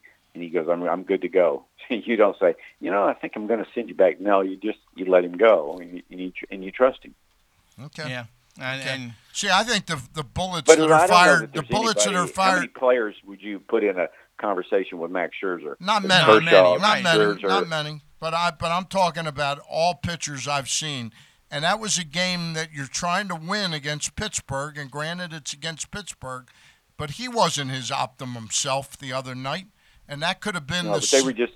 I think they were just trying to get the cobwebs shook off and pray that he woke up the next morning feeling decent. And I don't think anybody expected his optimum performance, but he was on a pitch count limit of 75, maybe 80 at the absolute most. Yeah, and Heisty knows this, that when they come in every day and look up the lineup card and it says Scherzer, it changes the room. No question about it. You feel like we're going to win today. I mean, I would see it when Roger Clemens' name would be on the lineup. They're going like, "Yep, we're going to win today." So a sim game where he's pitching and he's throwing those valuable bullets that you say are in his arm. What percentage is he going in that game versus if he goes to Harrisburg? My point was, I would have rather seen him throw 1 sim game, then go down and pitch in Harrisburg for 4 or 5 innings, as opposed to 2 sim games. Well, yeah, I don't know. I think if with Max, if he's going to throw in a game, you want him throwing a game at the big league level, and a sim game is just to sort of let him work out the kinks. Right. And okay, how are you feeling? Are you okay? If something starts barking, stop right now. And I think also they like to have him there for the major league staff to look at every throw. And to say, did he grimace on that pitch? All of that stuff. I'll tell you how. But I think it comes down to, do you trust Max Scherzer or don't you? Yeah. I'll tell you how realistic that sim game was. The second game, they brought the boom box out behind the mound, turned the music up, let Gerardo Pera hit against him, and they played Baby Shark. Oh, I love it. What was Max wearing a uniform? Yeah. Like Absolutely. a regular game uniform. Yeah, he was out there in a regular game uniform. Yeah. Better not be putting that hat backwards, Max. We're going to fine you. Richard, before we let you go, we got about 2 minutes. You mentioned the Yankees at one point.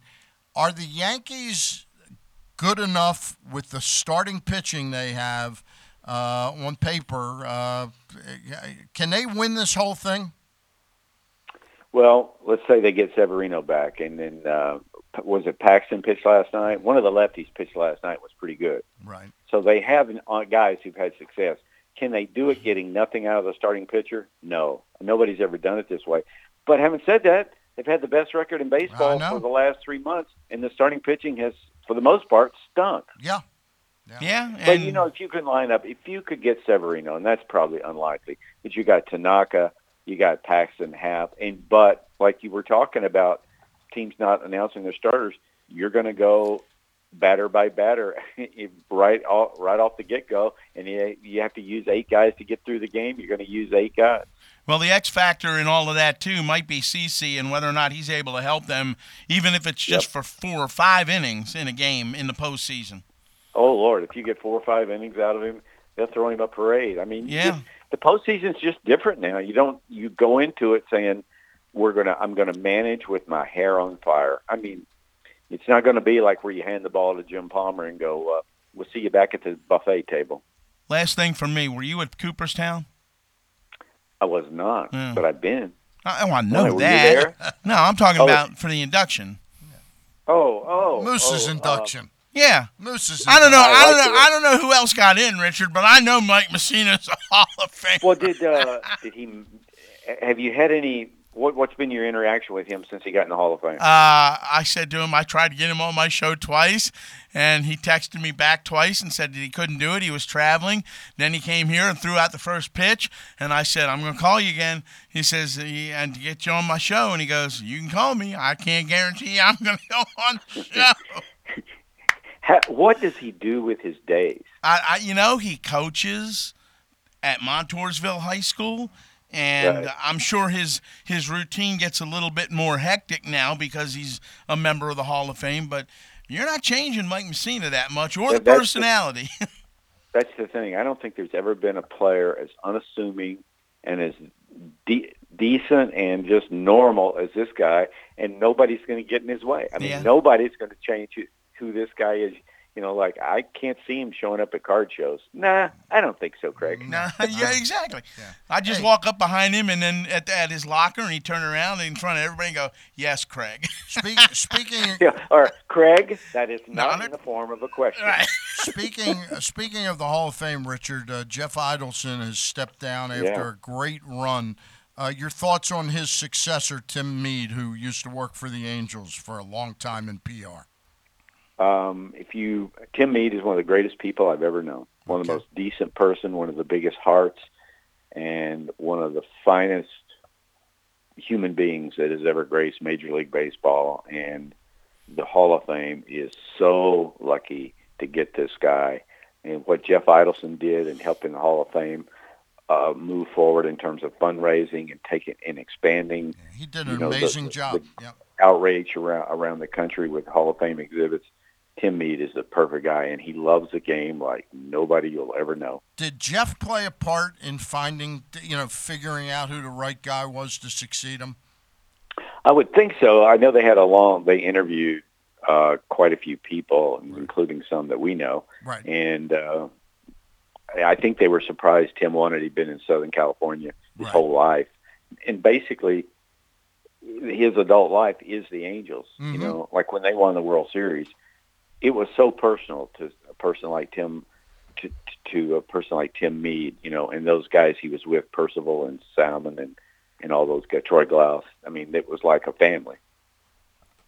All right. Well, Richard, always a pleasure to have you on the show. We appreciate it. Do you guys get food catered in the studio? No. This is a low-budget show. All right. All right. Anything for Heisty, you know that. I know that. Yeah, well, there you go. I know. That's why I have him ask you. All right. Richard, I'll talk to you. Say hi to Marty for me. Okay, thank you. All right. There you go. Richard Justice. And he's one of the best people around. No question about it. The Bat Around is presented by Mobil 1. Mobil 1 full synthetic motor oil helps extend engine life. Visit your local Jiffy Lube service center and ask for Mobil 1. There are some amazing shows continuing at the Live Casino Events Center at Live Casino Hotel this fall, including Funny Man Norm Macdonald, Saturday, September 27th. Tickets start at just $29.50 and include $10 in free slots play. Other shows coming to Live Event Center this fall include Grand Funk Railroad, Boz Scaggs, that rescheduled show, Kenny Babyface Edmonds, Gladys Knight, Michael Bolton, and more. Get your tickets now and find out what's going on by going to livecasinohotel.com. Check out Costa's Inn at 4100 North Point Boulevard. They're known far and wide for their great steamed crabs and crab cakes. And their nightly specials also include crab cake night on Monday, rib night on Tuesday, steak night on Wednesdays with a half-price bottle of wine, and lobster night on Thursdays. Check out costasinn.com to find out more. And the delicious crab cakes are shipped anywhere. Put down the pumpkin spice, Baltimore. September in Birdland is all about O's Unlimited, your general admission ballpark pass to every home game in September for just $30. Be part of it all at Camden Yards. Simply buy your pass at Orioles.com/unlimited and instantly receive access to your tickets in the ballpark app. Utah Street's calling, and there's only a select number of ticket passes available. Get yours today. Visit Orioles.com/unlimited to buy now.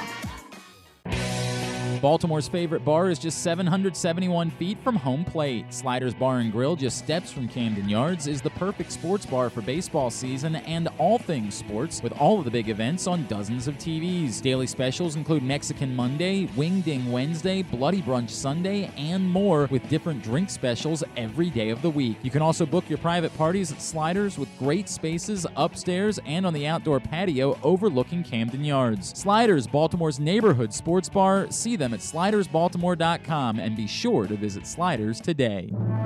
Respect. It's more than a word. In the U.S. Army, it is one of our core values, earned through selfless service to our nation and making a difference both at home and abroad. On the Army team, respect is earned daily. And now, in addition to earning respect, you may earn up to $40,000 in bonuses if you qualify. To learn more, visit goarmy.com/bonus or call 1-800-USA-ARMY, paid for by the U.S. Army.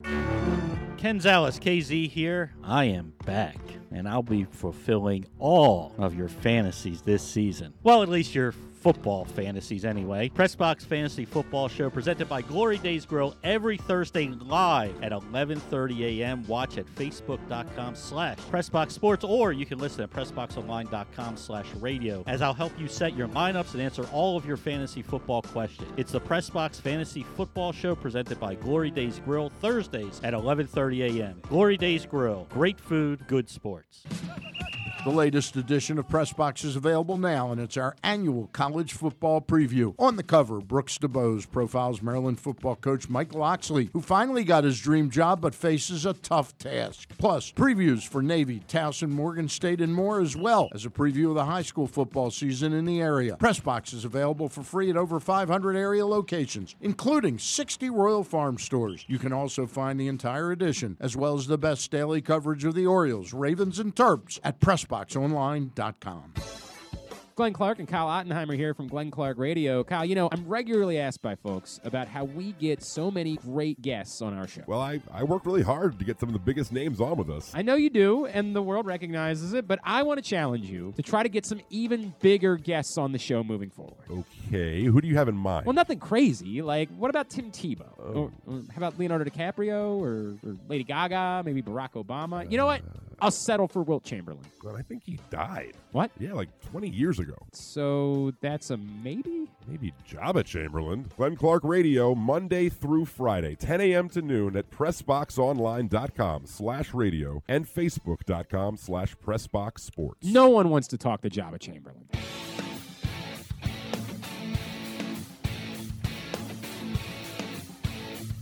All right, we are back on the Bat Around, and we're going to make our connection with Andy Dolich right now. Want to welcome on board an old sponsor who I guess technically they're going to be a new sponsor starting this week, and that's Glen Burnie Transmissions, the transmission experts in business since 1961. Used to be owned by Marvin Kaiser, who passed away a couple years back. His son-in-law, Mark Schwartzman, does a fantastic job there. They give you free estimates, free diagnosis, free quotes. The phone number for Glen Burnie Transmissions, 855-728-1841. Glen Burnie Transmissions. You'll be hearing a lot more about Glen Burnie Transmissions in the weeks ahead on this show. All right, joining us right now, along with Craig Heist, I'm Stan the Fan, and we are in the live casino hotel studio, and we're joined by my good friend Andy Dolich, sports business consultant in an extraordinary career in sports business and marketing. How are you, Andy Dolich? Stan and Craig, I'm fine. I'm just sort of envisioning the screaming match in all caps on Twitter about something completely innocuous. That is a way to start the day here in Northern California. Well, when you've known somebody close to 20 years... But it wasn't on Twitter. No, but it was on Facebook. But Andy, when you've known somebody 20 years and you get to know what kind of opinions he has, and then you think about it and then you know how much out of his mind he is most of the time, you have a tendency to get into large caps on Facebook. I may scream right now. I love the oxymoron of the day, overpaid baseball player. Yeah. When you were talking to Mr. Justice, yes. I was thinking about, you guys were talking about. Should he get $300 million, or you think he'll be lowballed at $225? When you and I was thinking about this is the 30th anniversary of the Babe Ruth World Series, and the A's are doing an event tomorrow. The Giants have done it, and the A's, we'll get to, are playing completely out of their head right now. They're playing. But Walter Haas bought the Oakland A's from Charlie Finley in late 1980 for $11.2 million. Wow. Yeah. Orioles sold a year earlier in '79 from the Huffburgers to Edward Bennett Williams. Williams bought the team for $12 million, but with $2 million in the bank. So it was really $10 million. It's interesting how close in, size the two markets are, Baltimore and Oakland. And think about how many players today are making $10 or $12 million, and baseball fans don't even know their names. Yeah, right. Yeah, that's true. How much were guys when you were there with the A's? What, Bill North was there, Tony Armas, Carney Lansford may have been there. What were those guys making back then? I just remember this. I came after Billy North, but our outfield, Dwayne Murphy. That's right, Dwayne Murphy. The Hall of Famer Ricky Henderson, and Tony Armas. Right. And in 1981, I could be wrong by a bit here, but their total salaries for that outfield was $1 million. Was less than $250,000. And I'll say this like Ricky. Ricky was making a lot of money then. Wow. Well, Ricky had his own language, still has had his own language. Probably could still hit 225 today. Yeah. If he played, he has one of those bodies, by God. Yeah. But the money is just a major factor in all sports today. I wrote a piece a few weeks ago, and the top 10 contracts in the NBA long term, $1.9 billion for 10 players. For 10 players. Unbelievable. Yeah. Unbelievable. Could you have ever, back in those days, in the 81, 82, in that era, could you have ever foreseen that we would get to the point we're at salary-wise? No. I mean, it's been 40 years. No, clearly no. But if you look at the way the world has changed and the amount of wealth that's spread everywhere, to that question, could I have imagined, or anybody imagined, that the co-founder of Alibaba pay $3.5 billion for the Brooklyn Nets and their arena?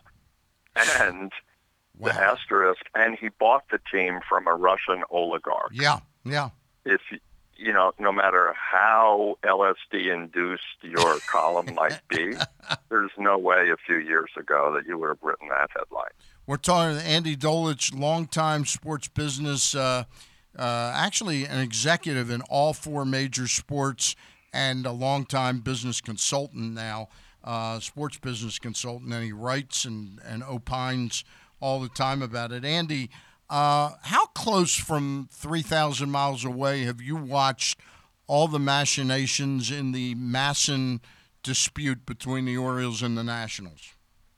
I really haven't, but having been involved in broadcast contracts and the way the world is changing in digital distribution, the amount of money, again, I mean, the color of the fluid that flows through sports and entertainment is as green as one can get. And, you look at the Dodgers situation where you're getting a lot of money, but nobody can see your games. But I don't know the details, but I'm pretty sure it's the same circumstance of power, distribution, money, and frustration of fans. Yeah, I've never been a great fan of Peter Angelos's, and Peter is, no longer clearly in charge of the Baltimore Orioles. His sons have taken over, and John Angelos is doing most of the baseball operations stuff, and his brother Louis runs the law firm. But, Major League Baseball came into Peter's territory. They ended up doing that. They came into the territory without negotiating the deal first, which seems like a major faux pas on the part of then Commissioner Bud Selig. But the nature of that agreement and the dollars involved in that, they were supposed to be Peter's win for allowing a team into his territory. Right, and you see that in other shared territories, but you get to the circumstance, especially in a league scenario where a rising tide lifts all ships. And if you look at the overall numbers that Major League Baseball has gotten to in terms of all broadcast revenue, it's significant. What Adam Silver and David Stern had done in the NBA, and the number that I just keep getting stuck at, and I believe it's correct, is that the long-term broadcast contracts for the NFL, with a lot of the problems that they have, through 2022 is $58 billion. Yeah. So just that, through 2022. that pretty much does away with any problem you might have. Yeah. So money is, I mean, they just have to throw money at the problem, but they haven't solved what seems like the fairness issue in this thing. I understand that nobody could have foreseen what local TV rights would go to, but at the end of the day, the profits of Masson that were supposed to be the win for Peter, those profits dwindle to next to nothing if you pay rights fees to both teams with the contract, which is what the contract calls upon. In other words, whatever the Nationals' rights fee is, the Orioles have to be paid equally and vice versa. Right, and they were there. I mean, we can go back historically when it was just the Orioles and not Washington. The disputes in my marketplace between the A's and the Giants and territoriality, which gave the Giants, a tremendous advantage in broadcast. And you look at, the dwindling attendance to a certain extent in Major League Baseball. Baseball is a story that's told over a long period of time, right? And it keeps you and Craig employed and many other people because it changes every day. Yeah. And if you don't have the proper vehicles of telling that story, newspapers, okay, they don't exist anymore. Talk shows, thank God they do. Yeah. Digital distribution, streaming, cable, TV. I mean, the Oakland A's are on a radio station in this marketplace that nobody even knows about. It's an ultra-conservative right-wing radio station. And you think about a baseball audience, probably not. Right. And so, their attendance, even though they're playing incredibly well, has suffered. Well, that was a stadium that never, and I mean, I've covered series out there, and even back to the time when I was doing that, and that goes back 20 years, the games weren't very well attended at the Coliseum. They were pretty well attended in the years that Andy was there. I would beg to differ only from the fact that from 1981 to 95, which was really the Haas family ownership and the great teams that we had, especially in the three consecutive World Series of 88, 89, and 90, and I think we won 7 division championships, and the Bash brothers, and Ricky, and Carney, and Stu and Eck, we averaged about 2.4 million for many of those years and got to 3 million very close one year. And the A's are doing half of that right now. And a large part is it is the oldest stadium non-retrofitted in Major League Baseball. It will be the last shared by a football team and a baseball team as the Raiders go to Las Vegas. But that market is strong. I'm going to the game tomorrow. They play the Giants. They just swept the Yankees. They won 3 out of 4. Are you going with 3 Pat? out of 4 from Houston. Are you going with Pat Gallagher and David Rubenstein, or just one of the two? No, I'm going with neither of the two. Okay. I'm going with an attorney who believes that I should be consulting for the A's in their in their new stadium. This is a delusional attorney, so Right. he's invited me to the game. And since they're celebrating the 1989 World Series team, I didn't get an invitation, incidentally. Yeah. I'm going to be there to celebrate. Hey, tell me about these new series. I've seen it about 5 times this year where there's no Friday games. I'm not just talking about Oakland, but this weekend the Giants are in Oakland, or is it vice versa? It's in Oakland. It's They in played Oakland. in San Francisco a week ago, and last night, to that point, when I was home, I turned on the game 3 times. Right. And there was no game. Right. And I went, is Rod Serling in the house? Is Right. this a Twilight Zone? It's Yeah. Friday night. It's a weekend series, and there's no game. There's been about 5 instances of that in Major League Baseball this year. It's a real oddity in the schedule, and I can't quite figure out. I know there's 2-game matchups on the back end of some of these interleague things, but it's just odd, very odd. July 4th, why play a baseball game on July 4th? Yeah. You know, you could have too many people coming, enjoying the game, and Well, having fireworks. The Why do Orioles, that? the Orioles had July 4th off. Yeah. Yeah. Yeah, this year the Orioles were off. So I want to hear the commissioner or anybody else explain that logically. Yeah. Okay. I'll wait for it. Your thoughts on this particular commissioner? He's had sort of a mixed bag tenure, hasn't he? Again, you look at a commissioner's job, and fans in many instances believe that the commissioner should be their advocate. Mm-hmm. And every commissioner will tell you that they are, but who employs the commissioner? Yeah, absolutely. And The his main job is to make money for the owners. Exactly. And that is not easily done. You know, we talked about money right at the beginning. You look at the money commissioners are making. Oh, God. You know, it's fairly significant in What's the large aspect What's of the Goodell? game. I don't know. Goodell's I don't making want- 30? Is Goodell making 30? I think they've said with Bennies and private aircrafts and jet fuel, it's closer to 40. Okay. Yep. And other than hanging with Jay-Z, which I'm still trying to figure out, you don't necessarily have the commissioner as advocate for the fans because they're not paying them. We're talking with Andy Dolich, longtime executive in all 4 major sports, and he's joining us from his home out. Is there a Hall of Fame for that, guys? Maybe we should look at one. There's think a you few should colleagues that I have, and Maybe- I know historically, but maybe you guys should start a campaign for that. And we could bring Rubenstein in as, you know. Yeah, well, as Rubenstein my definitely. He's worked in how many sports? He's worked in 2 sports, hockey and baseball. All right. Yeah. But you know, back to Commissioner Manfred. One of the areas that I've worked in and believe very strongly is the marketing of the game.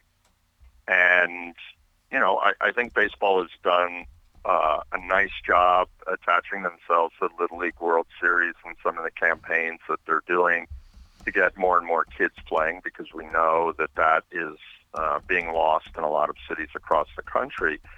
But I look, again, back here in this market, the A's have one of the best young teams in baseball. And at least here, and part of it is a team decision, but, who knows Olsen, Chapman, Marcus Simeon, even, or Laureano with the laser arm, their pitching staff, and who I think Bob Melvin is one of the more underestimated managers in baseball. Totally agree. You want to talk about that. You want to promote that, and you don't.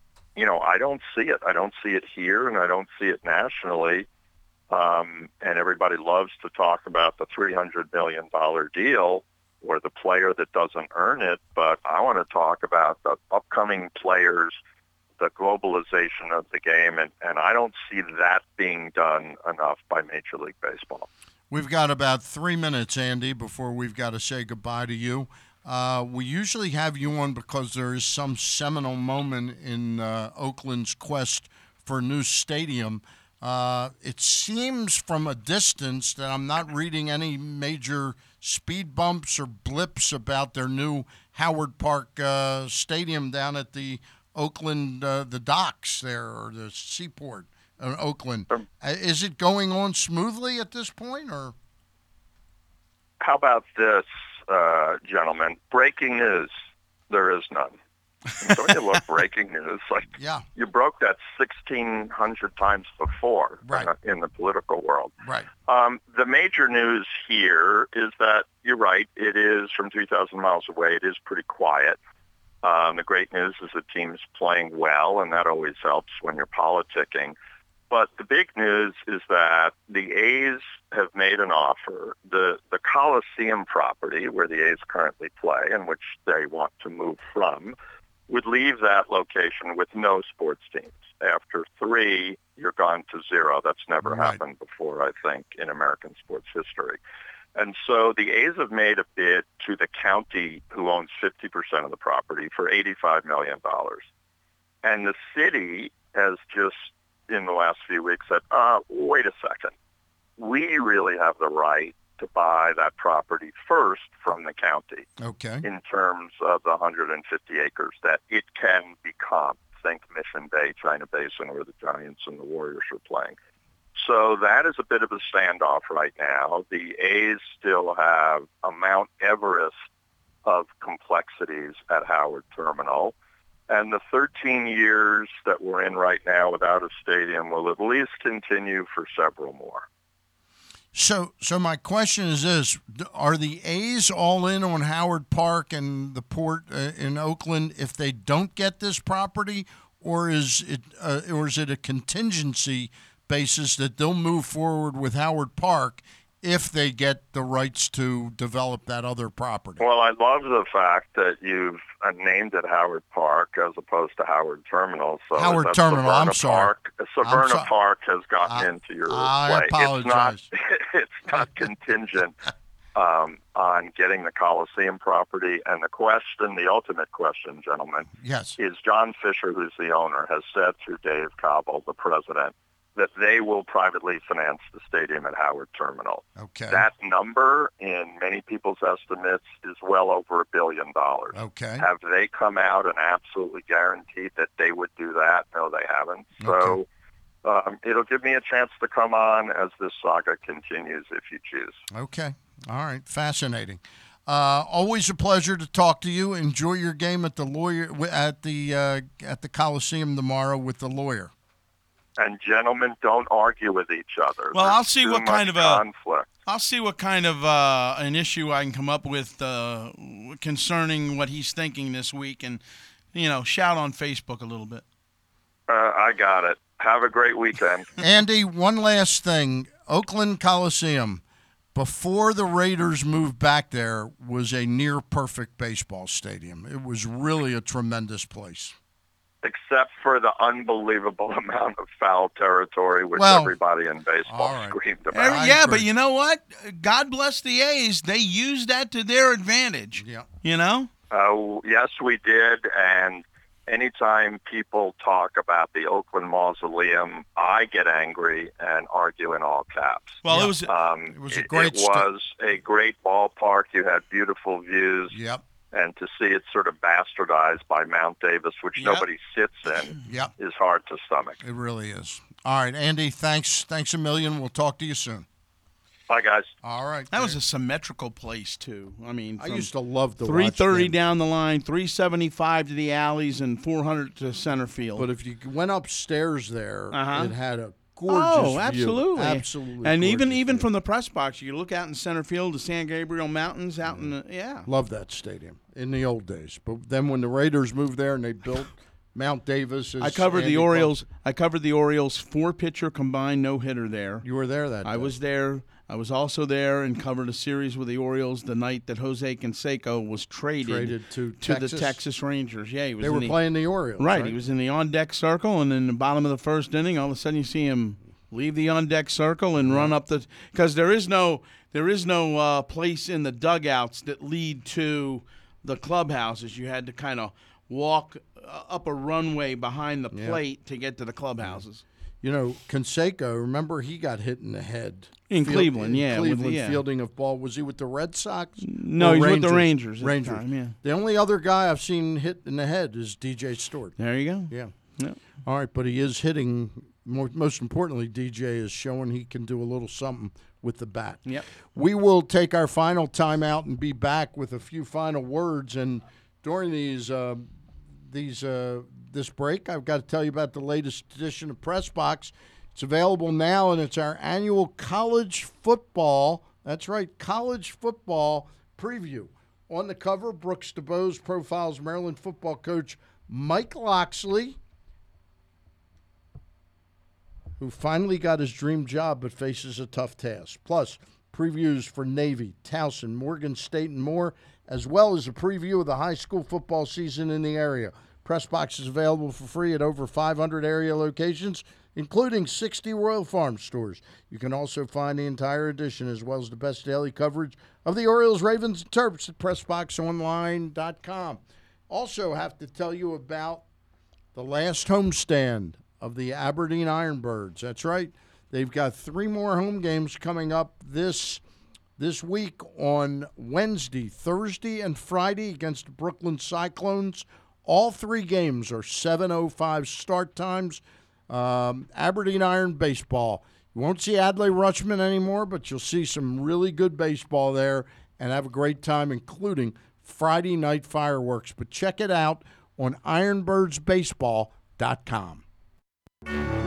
Ken Zales, KZ here. I am back, and I'll be fulfilling all of your fantasies this season. Well, at least your football fantasies anyway. Pressbox Fantasy Football Show presented by Glory Days Grill every Thursday live at 11:30 a.m. Watch at facebook.com/Pressbox Sports, or you can listen at PressboxOnline.com/radio, as I'll help you set your lineups and answer all of your fantasy football questions. It's the Pressbox Fantasy Football Show presented by Glory Days Grill Thursdays at 11:30 a.m. Glory Days Grill. Great food, good sports. Jerry's Tire is located in Baltimore City, just steps away from Little Italy and historic Jonestown. Jerry's not only sells all the major brand tires like Bridgestone, Michelin, and Continental, but is your go-to shop for everything from oil changes to factory scheduled maintenance. All repairs are backed by a nationwide warranty. The team over at Jerry's has been serving the Baltimore area for over 62 years and are eager to earn your business. Give them a call at 410-685-4330 or visit them online at jerrystires.com to shop for tires and schedule an appointment. That's Jerry's, GERRYS tires.com. I like world-famous chicken. You like world-famous chicken. We all like Royal Farms world-famous chicken. Why? Because Royal Farms world-famous chicken's always fresh, never frozen. Because it's hand-dipped in a secret recipe of herbs and spices. Because it's cooked on the spot, right in the store. And because it's the juiciest, best-tasting chicken on the planet. That's why everyone likes Royal Farms world-famous chicken. Western fries, too. Real fresh, real fast. Royal Farms.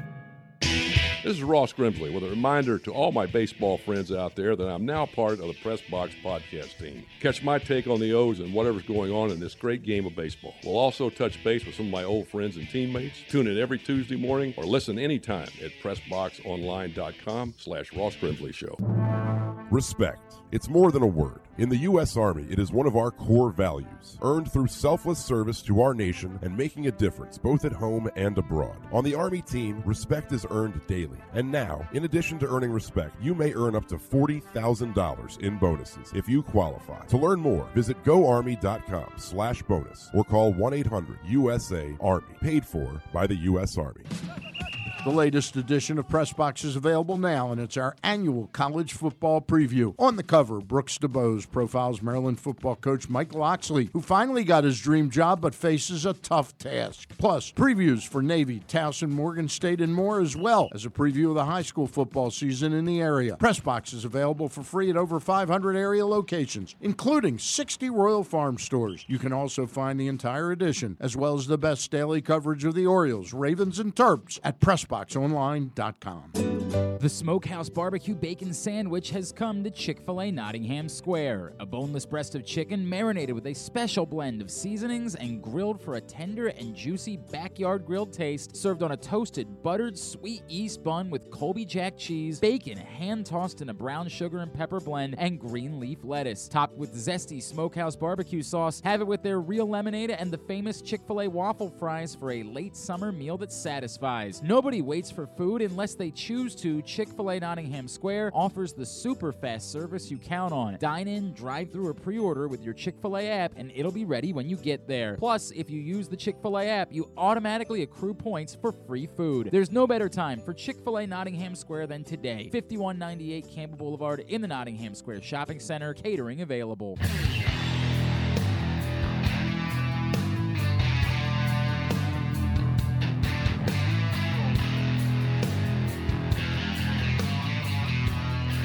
We are back on this Saturday, August the 24th, and before we leave the airways, we're already 5 minutes past our usual out time of 12 o'clock.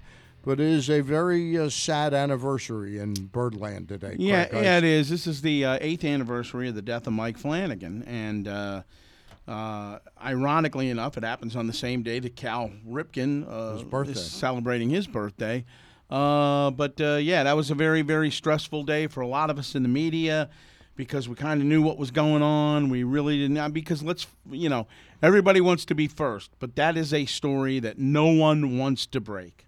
And I happened to be working at WTOP at Nats Park in the afternoon drive, and I knew about the story, and, I spent 3 hours, maybe 3.5 hours tracking it all down. Yep. And you knew you could go with it, but until didn't want to. But until the police identified that officially as Mike Flanagan, we couldn't say anything. Yeah, just a very sad day. I remember, I don't remember the exact time. We usually taped at Channel 2 at 8 o'clock on Tuesday nights. Mm-hmm. I think it was a Tuesday. Some nights some weeks we were Wednesday. But whatever it was, I know I was at WMAR. And I usually got there between 7:15 and 7:30, and somebody called me up, and I'm wondering if it was you. Might have been me. Yeah, it may have been you, and I went to Jamie Costello, and he was blown away. And I remember calling Steve Jeppe, and then I called Joe Foss, who I know Joe was a dear friend of Mike's, and we were all just saying how blown away we were. And then the Minnesota, the Orioles are playing the Twins in the Metrodome. Yep. And one of the saddest days as an Oriole fan. Yeah, it really was. It might have been even Target Field, to be honest with you. I think it was probably new at that point. But I have vivid memories of Jim Palmer just absolutely, choking up and things of that nature. Not to go down the history of it, but I put it up there. Some of the days that stand out to me, the day that Tim Hewlett's son was run over by a car, the day Officer Phil Farice died. Mm-hmm. And remember was he an usher? Somebody, or no, he was a police officer, was run over by the kid who was on PCP or something. That was a police officer. Yeah. Those are some of the saddest days at the ballpark when you lose somebody that you've been close to. And that you see every day. And the one thing you always remember about Mike Flanagan, besides being a Cy Young Award winner in 79 with 23 wins and all the accomplishments with the Orioles, but the one thing you always remember about Mike Flanagan was the driest sense of humor you will ever see out of almost anyone. Yep, no question about Fabulous. it. Anyway. Sad day, and a better day to remember Cal Ripken's 59th birthday today. Many thanks to Griffin Bass for hanging in with us this week. Yeah, thank you. Things run smoothly when this guy runs. Well, you know show. what? And we also have to. There's one other thing I wanted to mention today before we get out of here. Happy birthday! Happy birthday to Brittany Everett. Today is her birthday. Today is her birthday. Wow, she and Cal. So, Ripken. Mom, if you're listening, tell Britt we said hello. I wonder when she met Cal, because she met Cal about 2 at months Maroon, ago right, at Maroon PR. Did she tell him we got the shared same birthday? I don't know. I'm sure he would be impressed, Cal. Yeah. All right, O's play the Tampa Bay Rays 7:05 tonight. Alvarado versus Means. Alvarado will most likely pitch 1 inning, And 2:20, it is Joe Ross versus Jose Quintana. Right, and Alvarado will pitch one inning and then mess up my scorebook for the rest of the That's night exactly with right. pitching changes. All right. Enjoy the rest of your week. Glenn Clark in Monday, Ross Grimsley on Tuesday morning, and we got new shows galore. We'll keep telling you all about them. Ken Zales on Thursday as part of the Glenn Clark Show at 11:30. We'll do his fantasy football preview each week. All right, that's it. Have a great weekend.